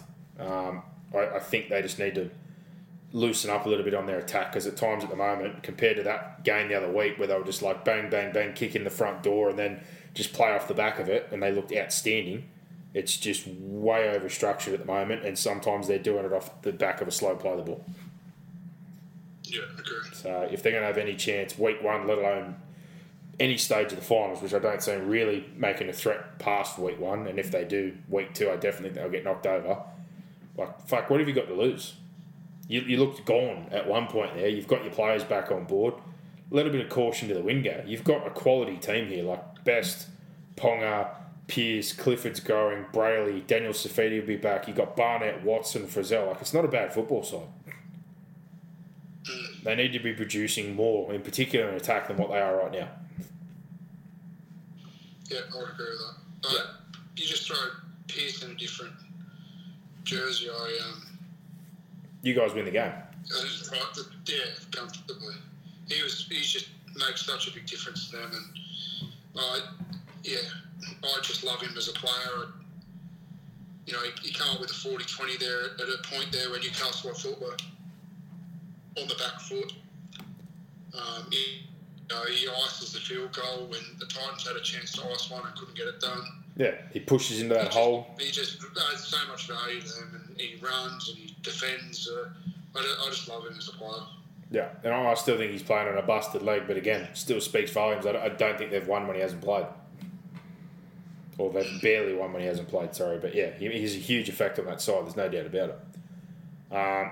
This game, Raiders-Warriors 28-16. Honestly, how the Warriors did not go on to win this in a canter, I still can't believe what I saw. They were up 16-0, and they had 2 or 3 others after where Sullivan dived on one and a pass that went to ground. There was a few after that. I'm like, honestly, couldn't believe it. I'm like, they've just blown another like 3 or 4 tries. And I'm sitting here going, this should be like 30-0. And I looked at Dad and I said exactly what we were talking about before. Like, sometimes I'm like, I just feel just got a bad vibe. I'm like, when those sort of things just don't stick, you can feel something's about to happen or turn. And sure enough, Canberra scored. Then they score right on half time. And then like the Warriors don't score another point after the 20th minute, basically, after having all that momentum. And, you know, it came late in the game and it was ugly on Canberra's side of things. But, you know, for the Warriors, again, their finals hopes were on the line in this game as much as Canberra's were. And I was just more disappointed after that real dominant period. And you could see Brown at the end. He was absolutely filthy. I give them all the credit in the world because they've had so many injuries, suspensions, chopping and changing, living here the whole time. Like, it's not an easy circumstance, but I think I was more disappointed for them because when they started that way, I'm like, I was not expecting this, and I really wanted to go on with it. But in the end, that would have been heartbreaking for any Warriors fans, I think. 100%. Yeah, it's just again, sums there you're up to an extent, doesn't it? Like another close loss in a game that they could have easily won. And if you're a Raiders fan, it's finally a close win because they've been similar. Yeah, agree, yeah. But, you know, I think Rapana's been absolutely outstanding in that role since he's moved back there. Real positive signs of life when he's finally got these kids in. Like Tomoko, he's a powerhouse. He's got some stuff to work on defensively, but he's great. Smith Shields as well, strong carries, busy. You know, Tapine, Hudson on his second little stint after being out of the side for a while. Sutton's very underrated too, I think, his efforts. You know, Whitehead's missed a consistency. Still think you need a bit more out of Papali'i. Don't think he's been quite as good, but for them it's plain and simple this week. They need to find that spite and that anger and that chip on their shoulder that they had a couple of years ago up against the Roosters and just get the job done. Yeah. For the Warriors, I hope they go out in their shield this week with a bit of razzle-dazzle and just throw caution to the wind. Yeah, it's just going to be a really interesting game of footy. I don't know what to expect from Canberra. I don't know whether they'll play free, they'll play loose, they'll play nervous. The Roosters, will they play with emotion? Will they be flat? Will they be right up for it? I think there's just a lot to be determined, a lot to see in regards to how teams approach this weekend with their intent in how they want to play and how hard they want to play, and what they see as important to them heading into the finals. Do you value your performance in round 25 heading into the finals? To Canberra approach this situation with nerves, or do they just go, well, fuck it, we're going to go out there, we're going to try and blow the doors off these blokes and see what happens after that with Cronulla. But yeah, it's going to be a really, really interesting week of footy. I know some people sort of said, it's with all the players been rested. I think it's actually going to add more with those guys out, because if the Roosters were full strength and Melbourne were full strength, you'd probably say, well, it's the Gold Coast spot to lose, really, wouldn't you? But yeah, with their injuries and resting of players, etc., it's opened it right up. I think it's super interesting. If the Roosters were to have a couple more than what they had, I even think the last game, like the Dogs-Tigers game, is going to be interesting, because it's the Dogs would be desperate to try and go out on a win. Like, maybe there's already chatter around Madge's position. Like, there's no way the Tigers are going to want to get rolled in the last game of the year. Like, people look at that and just go, that's a nothing game, but there's actually a lot riding on that game. Yeah, and they put a bit of effort in again on the weekend against the Panthers, which 100%. is another one for their fans where they get angry going, well, why? Because it was Ivan Cleary in a bit of a grudge match, but the week before we got towed up by 50 when our season was on the line. Like, picking and choosing. Like, that would be the biggest slap in the face to their coach and their fans if they rocked up this weekend. Not saying the Bulldogs aren't capable, but if they don't give their all in a game like this against the team that's collecting guaranteed the wooden spoon weeks before this in advance, to go off and sign off the season on that note would be the worst possible case for the Tigers. 100%. But for this one, like I said, Canberra, it's all in their own hands now. If their forward pack can dominate, roll through the middle, still think again, the change in the halves to get Fuller in there, they're probably a little bit better defensively. His kicking game's safe, but I didn't see a huge change from him to Sam Williams. But Warriors bitterly disappointed, but hopefully they throw a bit of caution to the wind this week, and it's looking like a real reality, and they've talked about it in the last few weeks that they're possibly going to be here for a third year in a row. So I know there's a lot of time between now and next season, but they've got an off-season to plan, how that's going to work, people going home, staying, setting up base at Redcliffe. It's been a never-ending battle, I guess, for the Warriors in terms of off the field. Yeah. So 100%. I think they've done well to get themselves even close to being back in finals contention given the circumstances. Yeah. Yeah. Roosters, Rabbitohs, again, in terms of football, there wasn't a lot to take away. We talked about plenty of this drama that occurred before, but dominant win. Wasn't really surprised. They had that flat spot in the middle there where the Roosters sort of came after and Reynolds was off the field, and Wayne had to reach to get Reynolds back on just to sort of steady things a little bit because they got a little bit off track. But I guess the big thing, like we said, they won in dominant fashion. The Roosters could barely name a side, but the big blowout of the game is obviously now you've lost Latrell Mitchell, which for their attack, I think more important than anything, Reynolds doesn't do a whole lot in terms of threatening as a ball runner and holding up players on the inside, but the execution and the link play between Walker and Latrell really gives them that 1-2 punch option, because you can't rest on one or the other. If you rest on Walker and he can get deep into the line, or you're not accountable on the inside, or you turn out he can run.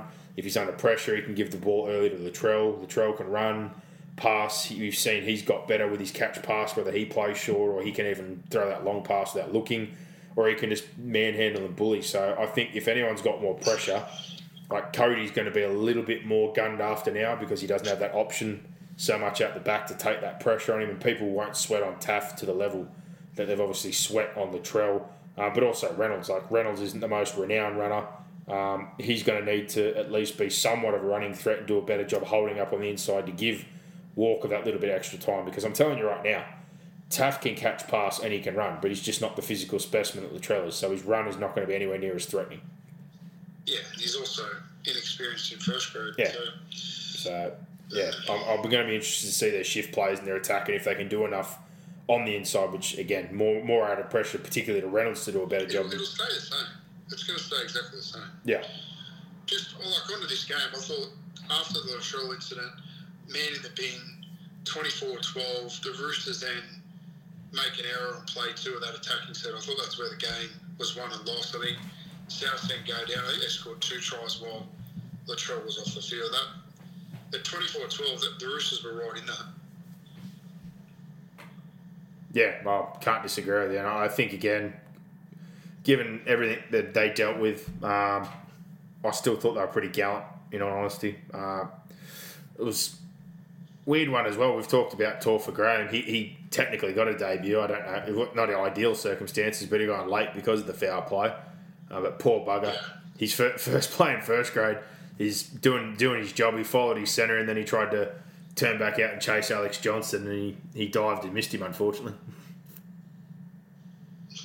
So, welcome to first grade, getting a 50-point smash up. You come in after all that heat, and then a nice shift play off the scrum for one of the quickest blokes in the competition to run past you.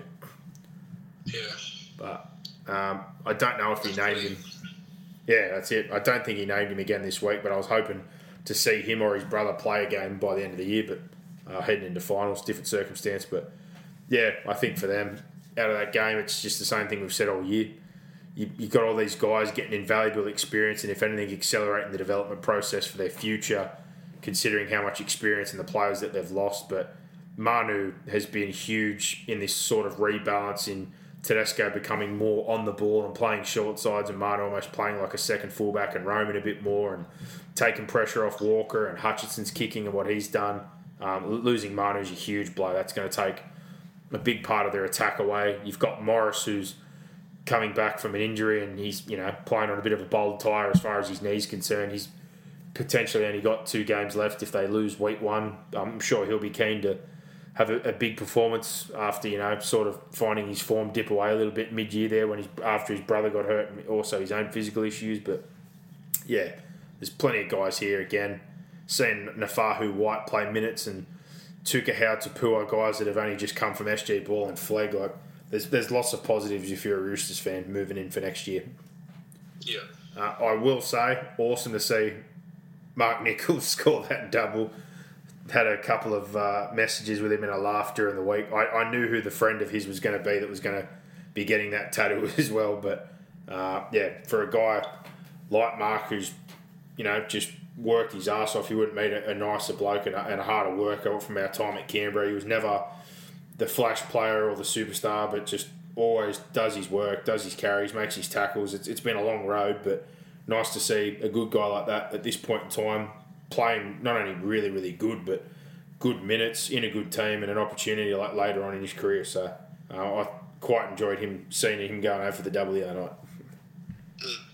100%. Moving on from this one, Dragons Cowboys, again, in terms of competition, nothing there, but probably the one thing I took out of this, why the Dragons weren't the greatest defensively, it was nice to see those young guys get that opportunity and show some of that attack, but I wanted to see it a few weeks ago. I just think it was really invaluable opportunity for the Dragons to get them in early and build on what is going to be your future with Sloan at 1, Amone, it's like Sullivan playing at 9 even. I'm like, that's not his future, he's a 7. Him and Amone have come through playing together. Norman's not going to be there. You could have put Clune, somebody else in that situation. Regardless, full credit to him. He had a real dig in the middle, held himself defensively as best he could. And, I just think some small things with those guys and Lomax and some of the younger guys at the back end of the year. If I'm a Dragons fan, it's going to take some patience, but depending on the moves they make around them and giving them their opportunities, they've got some real good kids there. Yeah, they do, absolutely. And on the Cowboys side, we said it. This is a game they're going to definitely try to win because last round against Manly, if they want to come 4 after all the losses they've had, this is the game they're going to want to win. And sure enough, getting Hamiso back into the mix, Tuolungi, Felt, Tamalolo back in the front row. And, I've really enjoyed watching some of their guys come in and play. Like, again, Jeremiah Nenai, he's taken his opportunity. We've seen Lukey at times. Griffin Neem got another run off the bench. I think same deal for them and the situation. There's talk that Payton's under pressure, which I think if you've moved in to hire someone and some of the moves that have been made prior to him, like the Tamalolo contract under a different set of rules for his price tag or homes, I think it's a bit insane after only 1 year to be saying he's under pressure. Like, it's going to take a bit of turnover. Like, did they honestly think it was just going to be, we want results straight away? Yeah. I think it's a bit ridiculous. It's a hard one.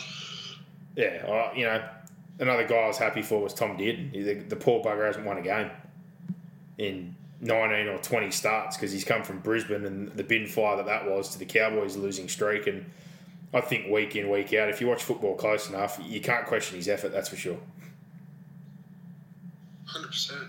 He's a tough bastard. He kicks, he chases everything. He holds his own. He runs and challenges the line. Like, he's only going to get better as well. He's only young. So, yeah, I guess. Yeah, I guess the main thing out of this one for both of these teams is look at your kids and look to your future. I'll be interested to see any more moves in the off-season in terms of the Cowboys situation. But, yeah, there's going to be some turnover again of some veterans. There's been a lot of young guys blooded in terms of what's coming in. It's just an ordinary game. Yeah, wasn't great.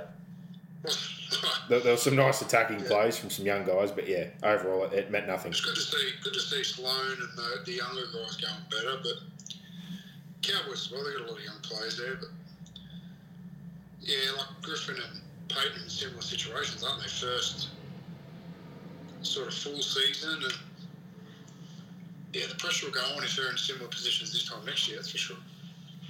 Yeah, I'm more interested to see now. The Cowboys have got Hiku coming in, which that's fair enough. They don't really have great centre options.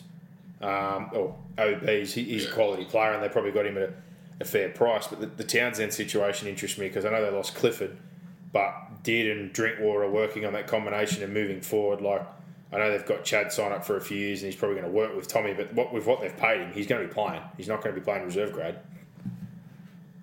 So yeah. I'm more interested in seeing that side of things. I would have been more of the idea of if you're bringing him over, let's persist with him, Drinkwater, Hamiso, and all these young guys, Robson, Condon, Nanai. Like, they've got a lot of good young guys there, and go, if this is going to be our core, let's do that and try and get the best out of, say, a Tamalolo, a Holmes, and then try and get one or two other veterans in as we clean out and try and build around a solid core with all our young guys. Yeah, agree, man. You've got a veteran halfback on a big price tag who's a solid footballer, but I don't think he's going to really change a whole lot there. And yeah, in terms of other moves, they missed out on a few forwards they went for, but interested to see how they go moving forward. 100%. Sharks, Broncos. Again, I guess the biggest thing you can say is the Broncos have certainly found effort and desire in the back end of their year, but probably the biggest thing that hurt them this game is 2 sin binnings. They had 20 minutes there where they had 12 on the field. 24-16, they were right in the mix, but at the end of the day, if you play that time without players on the field, it's always going to be hard to get a result. Very costly, wasn't it? Otherwise it would have been, a flip of the coin finish, I think. Sharkies, they did the job, got the job done, like they have in many games this year where they've had to really scratch it out and fight hard. And the Broncos were good. They've been, great. Not great, but they've been far improved over the last month. So they're now, they'll obviously want to finish on a high this weekend, and they're purely going to get judged by the first sort of 2 to 3 months of what they do next year. Oh, and, most that definitely. will probably determine Kevin Wallis' future and, the future that the organisation takes in the long term. Things look really rosy, and, the roster moves they've made are going well. I don't see any reason why they would change, but, things start off next year in a similar vein to what they've been for the majority of this season. Kevy's going to be under some pressure, you'd think. Well, I've already heard that they've started to talk about adding another year on, which I just don't agree with, and it's got nothing to do with anything we spoke about previously. There you go. I just think if you're, like we said, you're working at turning it over, you're making some moves. You've got Donaghy, you've got Eichen, but realistically, if you're bringing in a Reynolds, a Catewell, and a couple of guys next year, I'd still want to see half the season and how he goes with a few of those guys in there and the younger players to say, yep, this is definitely the coach. Forget all the other stuff. This is the coach for us to turn over the roster with, have these kids with, and move forward with. Because it's not just about, getting back to being competitive and getting in the 8. It's the Brisbane Broncos. The Brisbane Broncos will be looking to build this back into a premiership side in the long term. And I know that's not going to happen next year, but you need to have the right person in the driver's seat. So I'm not saying he can't coach at the NRL level, but is he going to meet the standards of what they're looking for long term? So I wouldn't be handing another 12 months. I don't think he can make that call until he's got the cattle there that are going to enable him to be able to do that. I'm not sure they've got that there. So no, but to see signs of good coaching and improvement. I wouldn't be rushing to give him another year. No. Because I don't think there's any club out there trying to poach him away. No, that's the point I'm making. But, yeah, I do think if things start off well next season, I'd happily extend him for a year. Yeah, and that's the other thing. And it wouldn't be a case of, we'll fire him next year, mid-year, or anything like that. He'll get the full season. But I just wouldn't be jumping the gun to put myself in a position where I'm locked in. That's all. Yeah, great. Finally got to see Brendan Piakura, and the poor bugger hits the half late and gets sin bin in his debut. So it wasn't the longest debut in the world. Been waiting a long time to see him play, and now he can't play the last round either. But, Flegler, same deal as well. Just some small things in his game. There's been some improvement the back half of the year, and after, his rep experience, but he's just got to clean that up, Yeah, exactly, for sure. It's ill discipline, and it really costs his team. For the Sharks, some good signs from Moylan the last couple of weeks, coming up with some plays. I think Trindle's really started to show the quality and why he was so highly sought after and thought of in his junior football. We know Kennedy's improvement over the years has been absolutely outstanding. Metcalf getting some opportunities, but yeah, their destiny's in their own hands, plain and simple, this week. Regardless of what Melbourne's got on the field, they need to get themselves sorted and put their best foot forward if they want to guarantee themselves that spot. And like we said, they're basically going to know after Thursday night what the situation is, regardless of the Titans. Yeah, they've just got to assume the Titans are going to win. Yeah, that's it. And, moving on, Storm Para, this one, they're absolutely outstanding, 22-10. And like we said, particularly play 1-2 for me, both sides of the ball. Huge difference. They've just lacked energy for the last few weeks. They've been flat. Their middle has been poor. Their halves, they're kicking, shift for the sake of shifting. They haven't been able to generate any momentum, second phase, offloads, none of that. The other night was just all the small stuff, all the free things, all the effort areas, but in particular, their kick and chase and their play 1-2, they absolutely killed Melbourne. They were putting up bombs. They were making everything a contest. They were hitting them.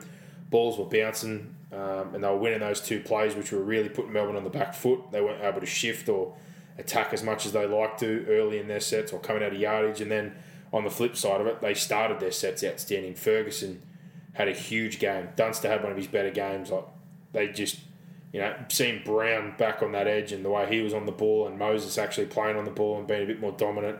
And then their three middles really set the platform for everything. Papali'i, Paulo, and Brown in particular, out of those guys, I think Brown's had a real bad month or so, and I don't know, he almost looks rattled. I hadn't seen that aggression, seen some poor drops and some poor moments where he almost looks stunned at himself with what's going on, but he certainly found his fire again the other night. Yeah, he was good, but Melbourne, 18 combined errors, penalties, it just kills you. Absolutely kills you. I think they had less possession. Completions were really, really low. It's just not winning footy, and it's not their style of footy.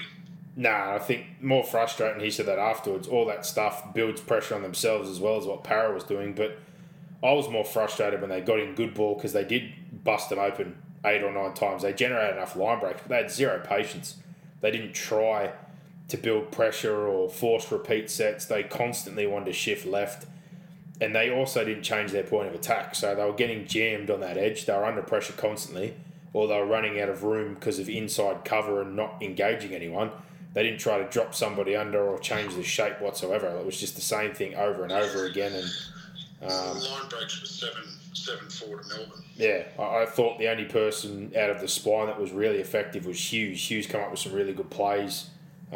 Nico comes on late, comes up with a big play, but like all in all, Pappenhausen had those line break assists, but they weren't really, digging into the line or creating or generating numbers. It was a couple of times where Para were infield and he's just tipped it onto Lumi, who found a bit of space. But overall, like Munster had lots of runs, but was he overly effective? No, I really thought Hughes out of all of them would have made the Nico Hines change at half time, to be fair. Like even Harry had a real bad night, overplayed his hand. He looked devastated and frustrated when he came off. It wasn't a great game. No, it was pretty ordinary from a Melbourne perspective. But Para were excellent. As I said before, dominated the middle, played direct, kicked well, were disciplined, and just did all those little free things that we're talking about that Melbourne didn't. And I hope they bring that because, again, we've been talking all year like a two-horse race. With what's happened with South, with Manly turning into what they have after the first month or so, we wouldn't have picked that. If Parramatta have found a bit of spark here, hopefully we do have 4 or 5 teams that are genuinely up for it, or we could see an upset or something different because for the most part of the year we've just been sitting here going Panther Storm. It's not going to be any different. So yeah, I'm not convinced. I don't think. No, I'm not saying I'm convinced, but the top 4 is going to hurt them.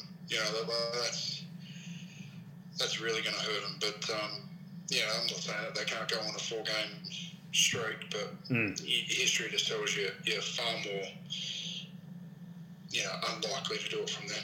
Yeah, and like we said, Addo Carr's injury, it's going to be an interesting one to see. They reckon he's potentially not going to be ready for week 1 of the finals. The situation like we spoke about earlier in terms of what they do there, what they do with their fullback situation, their bench. And then, luckily for them, Harry Grant, that leg kind of trip or wrap, it didn't look great. Obviously, the result wasn't terrible, but you're playing a dangerous game with what we've seen throughout the rounds and throughout your time when you get into a situation like that. The fact he had no prior charges has probably put him in a good spot. Brandon Smith's, I thought, was just an unlucky hit where you come over and you sort of clip someone. I know Murata had a busted mouth and was bleeding, but I didn't think that one, that's one of those ones that unfortunately happens at times. And like Jesse Bromwich's crusher, though, that was definitely, you can't do that. Yeah, the Bromwich crusher was ordinary. Yeah. The Smith one was an accident. So the Grant one didn't look good. Smith with loading, I thought may have been in trouble, but I think they gave him a fine. So again, he can consider himself a little lucky because he's not a clean skin. But yeah, Harry's one, I think purely the result, which again doesn't set. You shouldn't be basing things off a result, but the fact that it didn't lead to an injury and he has no prize. But yeah, it's a dangerous game when you wrap someone's leg like that and drop. Yeah, it didn't look good. It looked really ordinary. Yeah. Dogs, Manly again. Man, it was frustrating. Like even Penrith, I was hoping that Penrith and Manly would come out red hot. All the big sides were pretty ordinary, to be honest, over the weekend. Like South, obviously. Yeah, they had their rest before the rest. Yeah, towed up the Roosters, but it still wasn't a great game. But yeah, in these games, like Penrith, Manly blew so many opportunities and were so scrappy. Bulldogs, full credit to them, did a really good job. Good on the outside. They cut Tom off a lot of times. I'll say one thing for Manly in the second half, unlike what I was just talking about Melbourne, they sort of changed the point of attack. Instead of just trying to get left, which they did plenty, and go him through the hands or trying to beat him on the outside, they dropped Tom back under a few times and got him against the grain. And, they did a few small things there. But, yeah, by no means was that a super impressive performance, and they left plenty of points on the table. And Barrett was fairly aggrieved with that call, which obviously led to a bit of a swing in momentum. I thought Tom dropped that ball, to be honest, when he swapped hands and tried to put it. 100%. It was no try for every day of the week. And then the hair pull penalty goal. I know we've criticised him in weeks gone by for, always going at the refs and,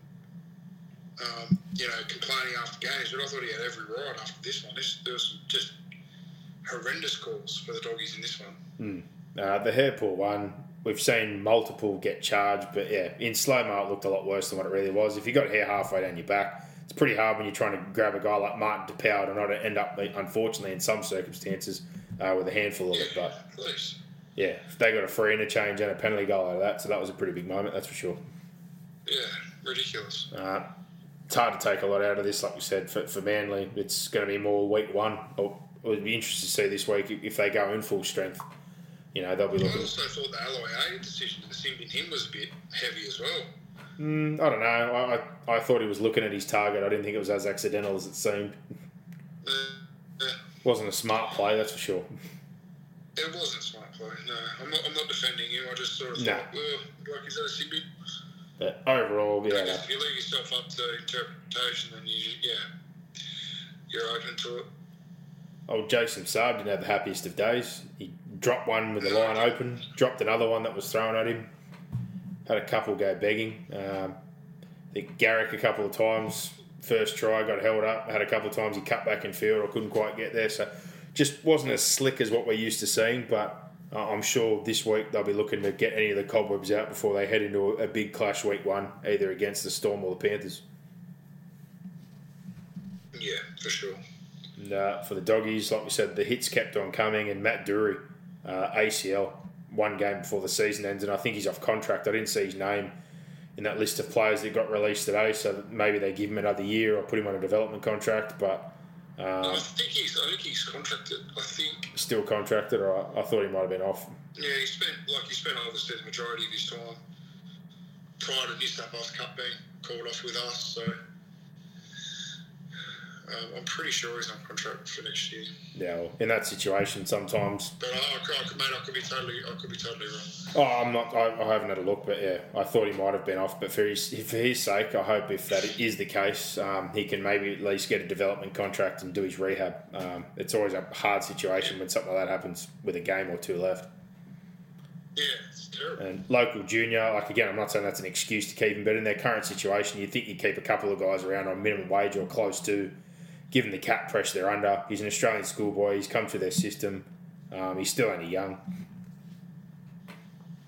Yeah, agree with that. And, finishing off, Panthers-Tigers, 30-16 again. Wasn't the most impressive performance from Penrith. The way they started, just not quite as slick this week. Nath, obviously, even himself, after a couple of really good games, bit off with his kicking game, bit off with their timing.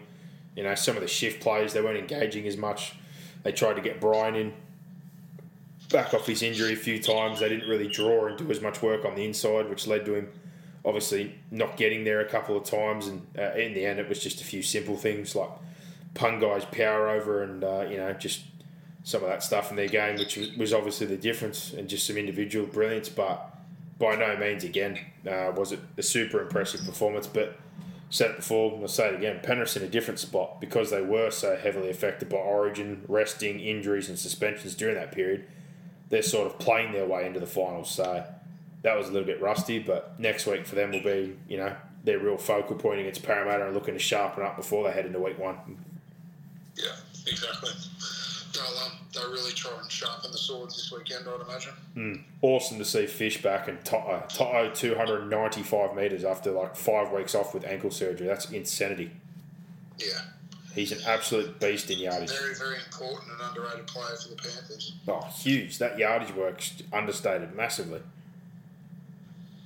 But, yeah, you'll see improvement. Pungai, great to see that impact off the bench. And for them now, I'll be interested to see if they keep moving forward with the Martin starting with Catewell and bringing Kikau on with Pungai like they did.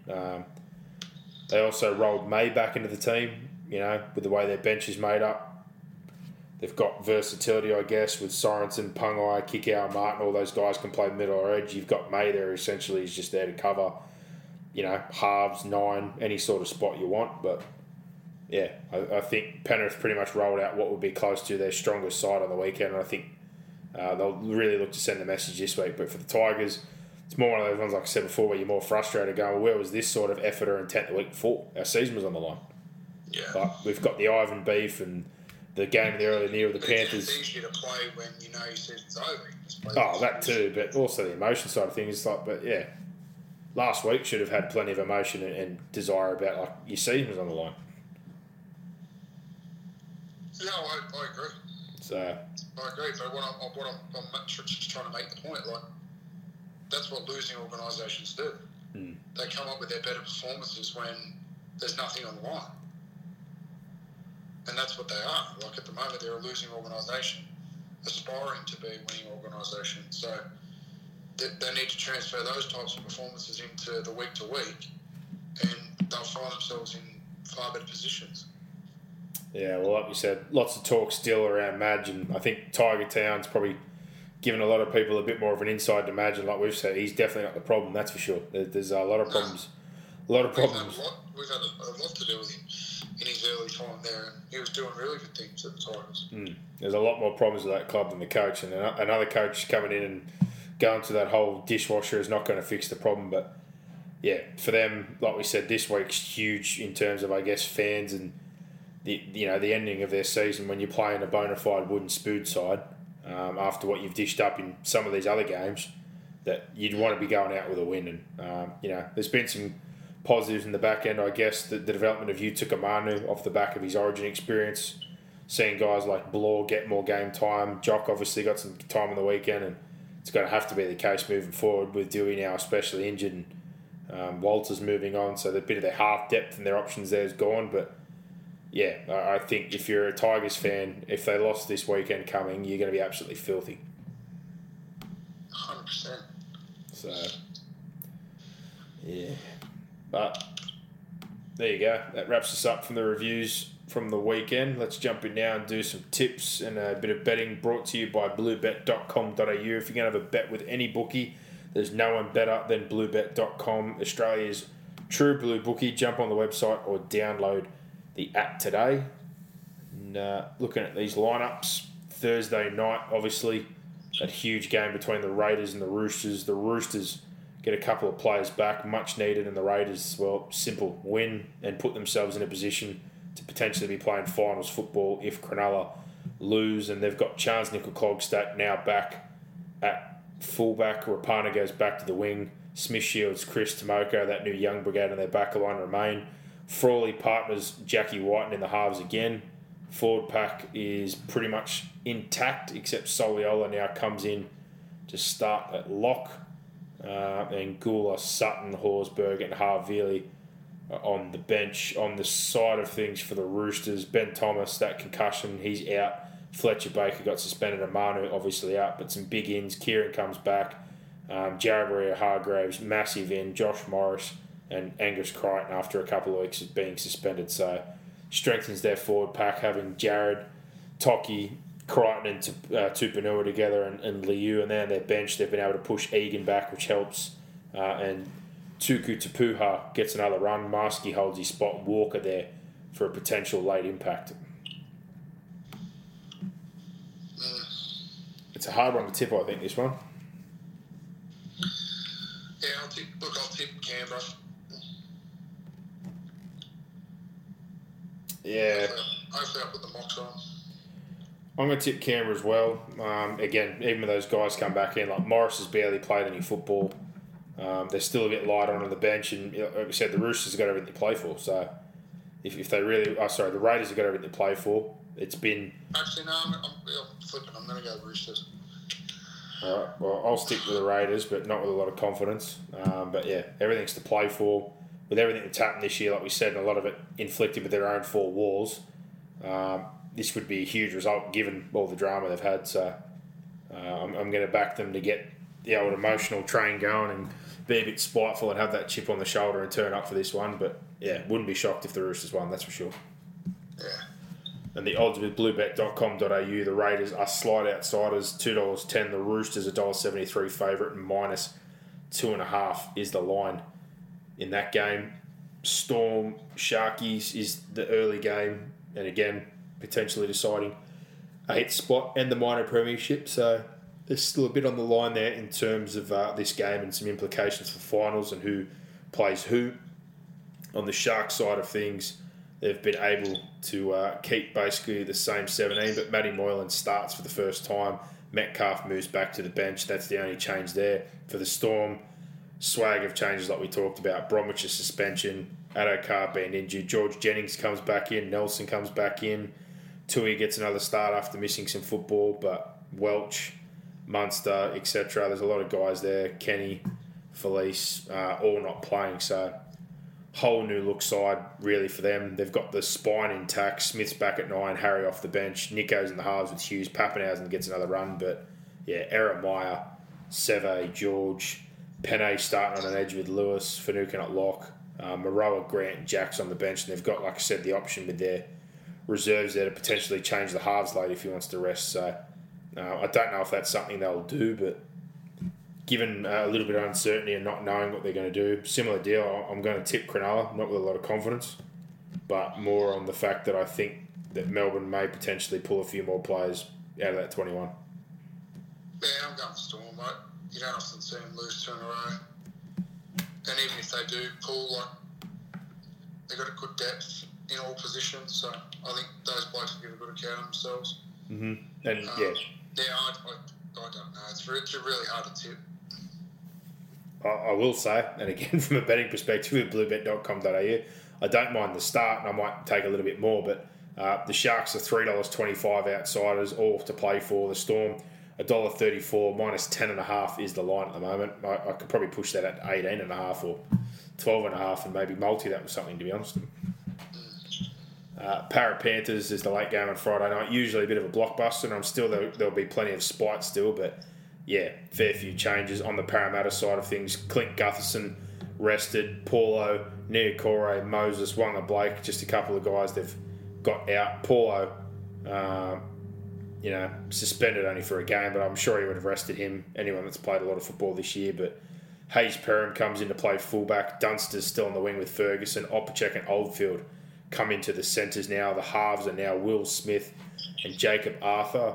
Oregon Kafusi starts front row with Makaisi Makatoa, Hipgrave, Cartwright, Ray Stone, back row, and on the bench, Sam Lozu on debut, another one of the Australian schoolboys out of that group that they had, along with Sean Russell.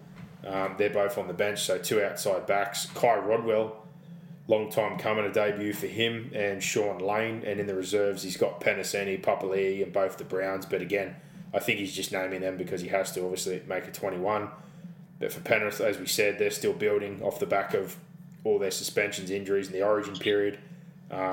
They've named the same 17 as last week, except Spencer Leniu. After an ankle injury, he's been listed back amongst the reserves. So, he might be someone they look at for the bench. But with Sorensen, Pangai, Liam Martin at this point in time, unless they're going to go all forwards on the bench, I think it's going to be pretty hard to see Leniu pushing his way back in.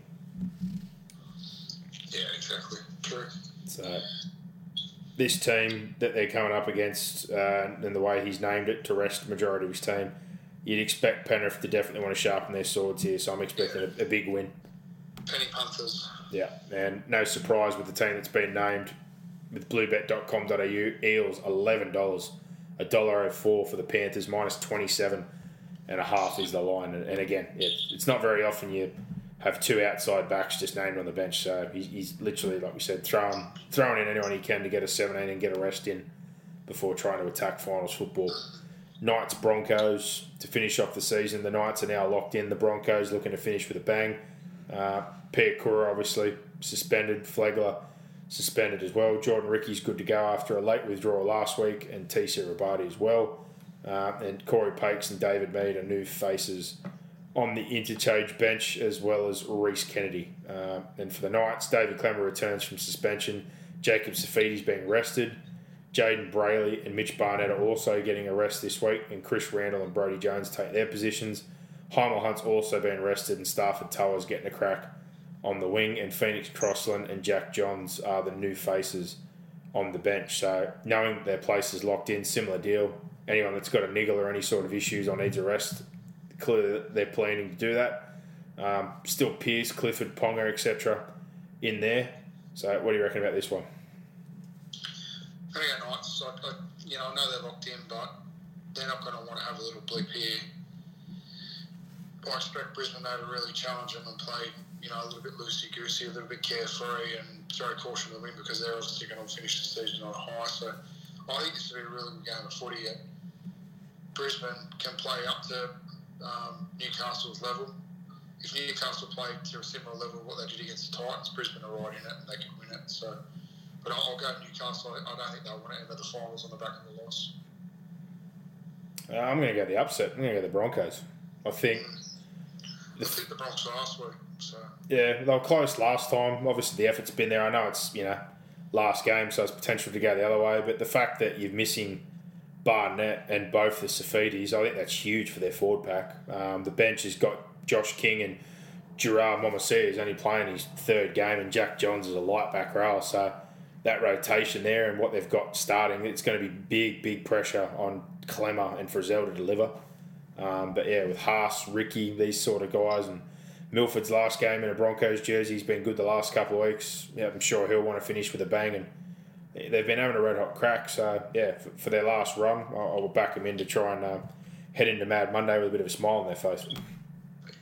So the outsiders with bluebet.com.au, $2.50, $1.53 for the Knights still with those players out, and -5.5 is the line there.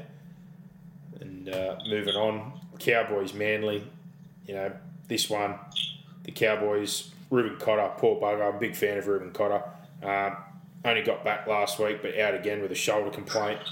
Cohen Hess makes a return to the lineup, with Tamalolo swapping into the 13 for him to go into the 8. And Lachlan Burr also returns, but only to the extended bench. And for Des Hasler, only minor changes, but looking, like I said, like he wants to run his best side. Sean Kepi returns, and Paseka on the bench, relegating Sipley and Sirinen, who have both been doing a job. Aloiai gets another start at prop after last week, but this essentially, looking at it, is their best lineup. Tom, Saab, Parker, Harper, Garrick, Foreign, Cherry Evans, Aloiai, Croker, Tapau, Olika, Artu, Schuster, Jake, and then the bench, Walker as your utility, Lawton, who plays 9, but he's also used him as like a roaming forward, Kepi and Paseka as your middles. There was a lot of talk that, some people think that Sully internally in that group should be playing over Parker. I could see pros and cons both ways. Parker, more sound defensively, but probably not as impactful in attack. Sully, yardage-wise and carry-wise, all the ability and power in the world, but at the end of the day, it's up to the coach, and he obviously feels Parker gives him a better chance, probably defensively. So I'm assuming that's probably more the reason there. But, to leave out Siren and Sipley, who's done a good job, and Sully, they've really got themselves in a strong position compared to where they started the year. 100%. And if, I don't know, again, like I said, there's minimal room for movement in terms of what they've got named in their extended squad and their starting lineup. If they guaranteed the top 4, would they pull potentially, say, Daly or Tom or anyone at all? I don't know. Maybe he wants to just go in full of running and just blow them off the park. So I'm going to side that that's more the way things are going, and definitely tip Manly. Edge defence at times, and the way their halves defend, like Dearden at least jumps in front all the times. Drinkwater can be found wanting. I think in particular Drinkwater, he's going to see plenty of traffic. 100%, yeah. He's going to have some sore shoulders, I would imagine. And the odds for this one, heavy outsiders are the Cowboys with bluebet.com.au. They're $9, $1.06 for Manly, and -23.5 is the line there. South versus the Dragons, and no surprise here again, taking the opportunity to rest some players. Blake Taff is going to be out 1. Millen comes in on the wing with Johnston out, Paulo on the other side. Braden Burns replaces Gagai. Cable Graham stays in. Benji Marshall partners debutant Lachlan Ilias, who's touted as potentially their future halfback, so we get a look at him. Totola in the front row with Patrick Mago. Peter Mamazelos gets another game with Cook rested as well. The back row, Sewer, Host, and Mark Nichols, also named captain this week, so that's a huge honour. And the bench, Dean Hawkins as a utility, I guess. Tautau Moga, Jed Cartwright, and Davey Moali, the young front rower, who's had a bit of a rise. And again, their reserves are all their big names who definitely won't be playing in Arrow, Murray, Johnston, and Walker. But yeah, you've got Reynolds, Cook, Gagai, Latrell's obviously suspended, Liam Knight suspended, Tom Burgess rested, Cody Johnston. They're not moving anywhere. It's been a big season. Why not? And again, like I heard a lot of people going, I've got no interest in this last round. These are things that I am interested in. I want to see Ilias play. I'm very interested to watch him play. So, on the Dragon side of things, they've stuck with the same lineup basically as last week, besides Gerard Beale coming in to replace Zach Lomax, who's out. And Puasa Famasuli comes on the bench with Jackson Ford going to the reserve. So they were talking about getting Ben Hunt to play if he was available or he was keen to play. I just think with the sort of money he's on and the fact it's just a nothing game, there's no fucking way you were going to let Ben Hunt play, surely. Well, you wouldn't think so. And you know what? Even with the lineups as they are, I'm going to tip That's South. a hard one. I've got no idea. I'm just going to go South. Yeah, I'm going to go South. Dragons lose. This is probably a great matchup in terms of Sloan and Amona and that to play against some younger, more experienced guys themselves. But yeah, I still think there's enough there, hopefully, to get the job done. The bench is a little bit light, but yeah, on the flip side of that, hopefully see a couple of these kids shine and some of the next generation coming through. But yeah, not a lot of confidence, but I'll tip South. Yeah, me too. And for the Dragons, slight outsiders at 2.05 with bluebet.com.au, South slight favourites, $1.77. It's definitely not a game I'd bet on, that's for sure. And minus 2.5 is the line. And to round us out on Sunday, you've got the Titans up against the Warriors. Their fate will be in their hands and decided beforehand, but potentially for 8th spot if results go their way. And in terms of changes, Kevin Proctor, who's been battling an AC joint, he's been named, but Ash Taylor misses out, despite the club saying he responded well to a cortisone injection and he was a chance of selection. But Peachy stays at 6 again. Sexton's in the reserves. Fafita's named on the bench again. Interesting to see what happens there. And the only change to last week is Mo Fotuaika has been promoted to start at prop, with Tino going back to lock and McIntyre to the bench. And for the Warriors, Chad Townsend, he's been playing on with that shoulder, but he's out. Sean O'Sullivan goes to 7. Tavita Harris is back from a foot injury at 6. Matt Lodge beat his charge at the judiciary, so he's free to play. Tanoa Brown comes onto the bench in the place of Bunty Afoa. He beat the charge. Bunty's out injured with a hamstring.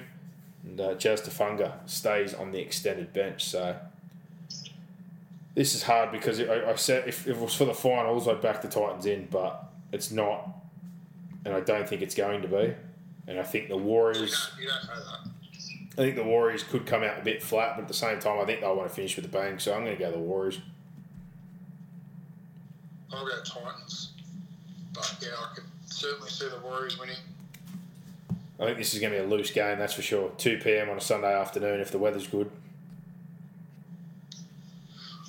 Could be 56, 54. Could be a complete lack of defence and a lot of offence, I think. And I think I might have a stab at these odds, or at least to start again. The Warriors, $3.75 with bluebet.com.au. The Titans, $1.27. I think, again, this price may be based off the fact that there's a possibility. Obviously, they're playing for a final spot, but we won't know until the day. Minus 11.5 is the line. And the last game of the round, Tigers, Bulldogs. Tigers on their side of things. Kelma Tuolagi returns to the side. He takes Seyfarth's place on the bench with Tukey Simpkins remaining on the extended bench. And Seyfarth, just back from an knee injury, he's out again. For the Bulldogs, Corey Riddell returns from suspension. He takes the spot in the back row, vacated by Matt Dory, who suffered that unfortunate ACL injury. Dylan Napa's back from his band, but he's only on the extended bench, so may not get a chance to play one last game for the Bulldogs. But we'll wait and see what happens there. And Jake Averillo, he's dropped out of last week's side with the foot injury. As a result, Brandon Wakeham keeps that 6 jersey, and Sione Katoa gets another start at dummy half. Chris Smith is also in that 21. Actually, no, he's been pushed out of the 21, so yeah. I'm going to tip the Tigers again, not with a whole lot of confidence, but I think the Bulldogs will have a red-hot crack again. Yeah, oh man. Yeah. Tigers. Yeah. It's a hard one. Who knows, buddy? It's a hard one for the Bulldogs, that's for sure. Run out of some troops and suspensions and issues at the back end of the year here, but again, I think invaluable in some ways to be able to get guys like Biondi-Odo some football, and Patolo's playing well before I'm sure they expected him to. It's been a great year for Shot. I think he's one real shining light for him. He's been solid, that's for sure. Yeah, absolutely. It's been really good. The odds with this one, with bluebet.com.au, the Tigers $1.44 favourites, the Dogs $2.75, 7.5 is the line. So there you go. The last round of the regular season, we had it on the page before and I posted, some people are like, I'm not going to watch any of these games. Well, I don't know about you, but we're in lockdown. There's fuck all else to do. I'll be watching every last game of this full round because after this, 100%. it's going to be slim pickings. So I'm going to enjoy every game of football regardless of who's playing.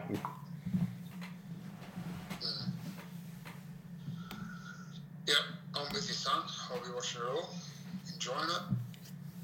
And charity bet. Hopefully we can come up with something. No win on the weekend. We had Toto for a double. He got over a couple of times, but only finished with a one. So we're sitting just under $700 still. So we've got to find a winner. We have to. We've got to crack the 1,000 surely. We will. We'll get there. We will, son.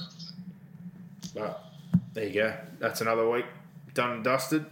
Not many shows left, Boxhead, but for everybody out there, No, we're in the home straight. thanks for your continued support. And again, if you need someone to talk to, you want to talk some footy, you got any questions, there's a discussion group, inbox us. If you're still a bit stir-crazy in lockdown, we're here. We don't always respond straight away because we're still working and got stuff going on, but we'll always get back to you.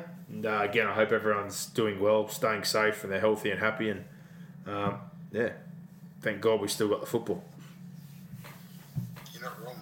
Oh, yes. But for now, thank you, Penrith Solar Centre. Thank you, bluebet.com.au. If you're going to have a bet with anyone, do it with bluebet.com.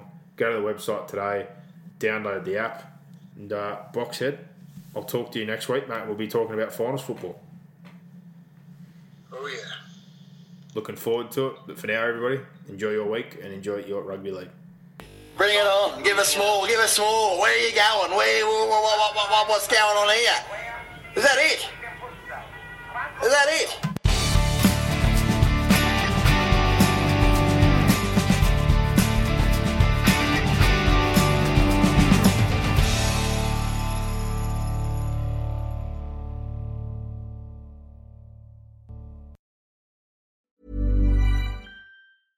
Imagine the softest sheets you've ever felt. Now imagine them getting even softer over time. That's what you'll feel with Boll & Branch's organic cotton sheets. In a recent customer survey, 96% replied that Boll & Branch sheets get softer with every wash. Start getting your best night's sleep in these sheets that get softer and softer for years to come. Try their sheets with a 30-night guarantee. Plus, get 15% off your first order at bollandbranch.com. Code BUTTERY. Exclusions apply. See site for details.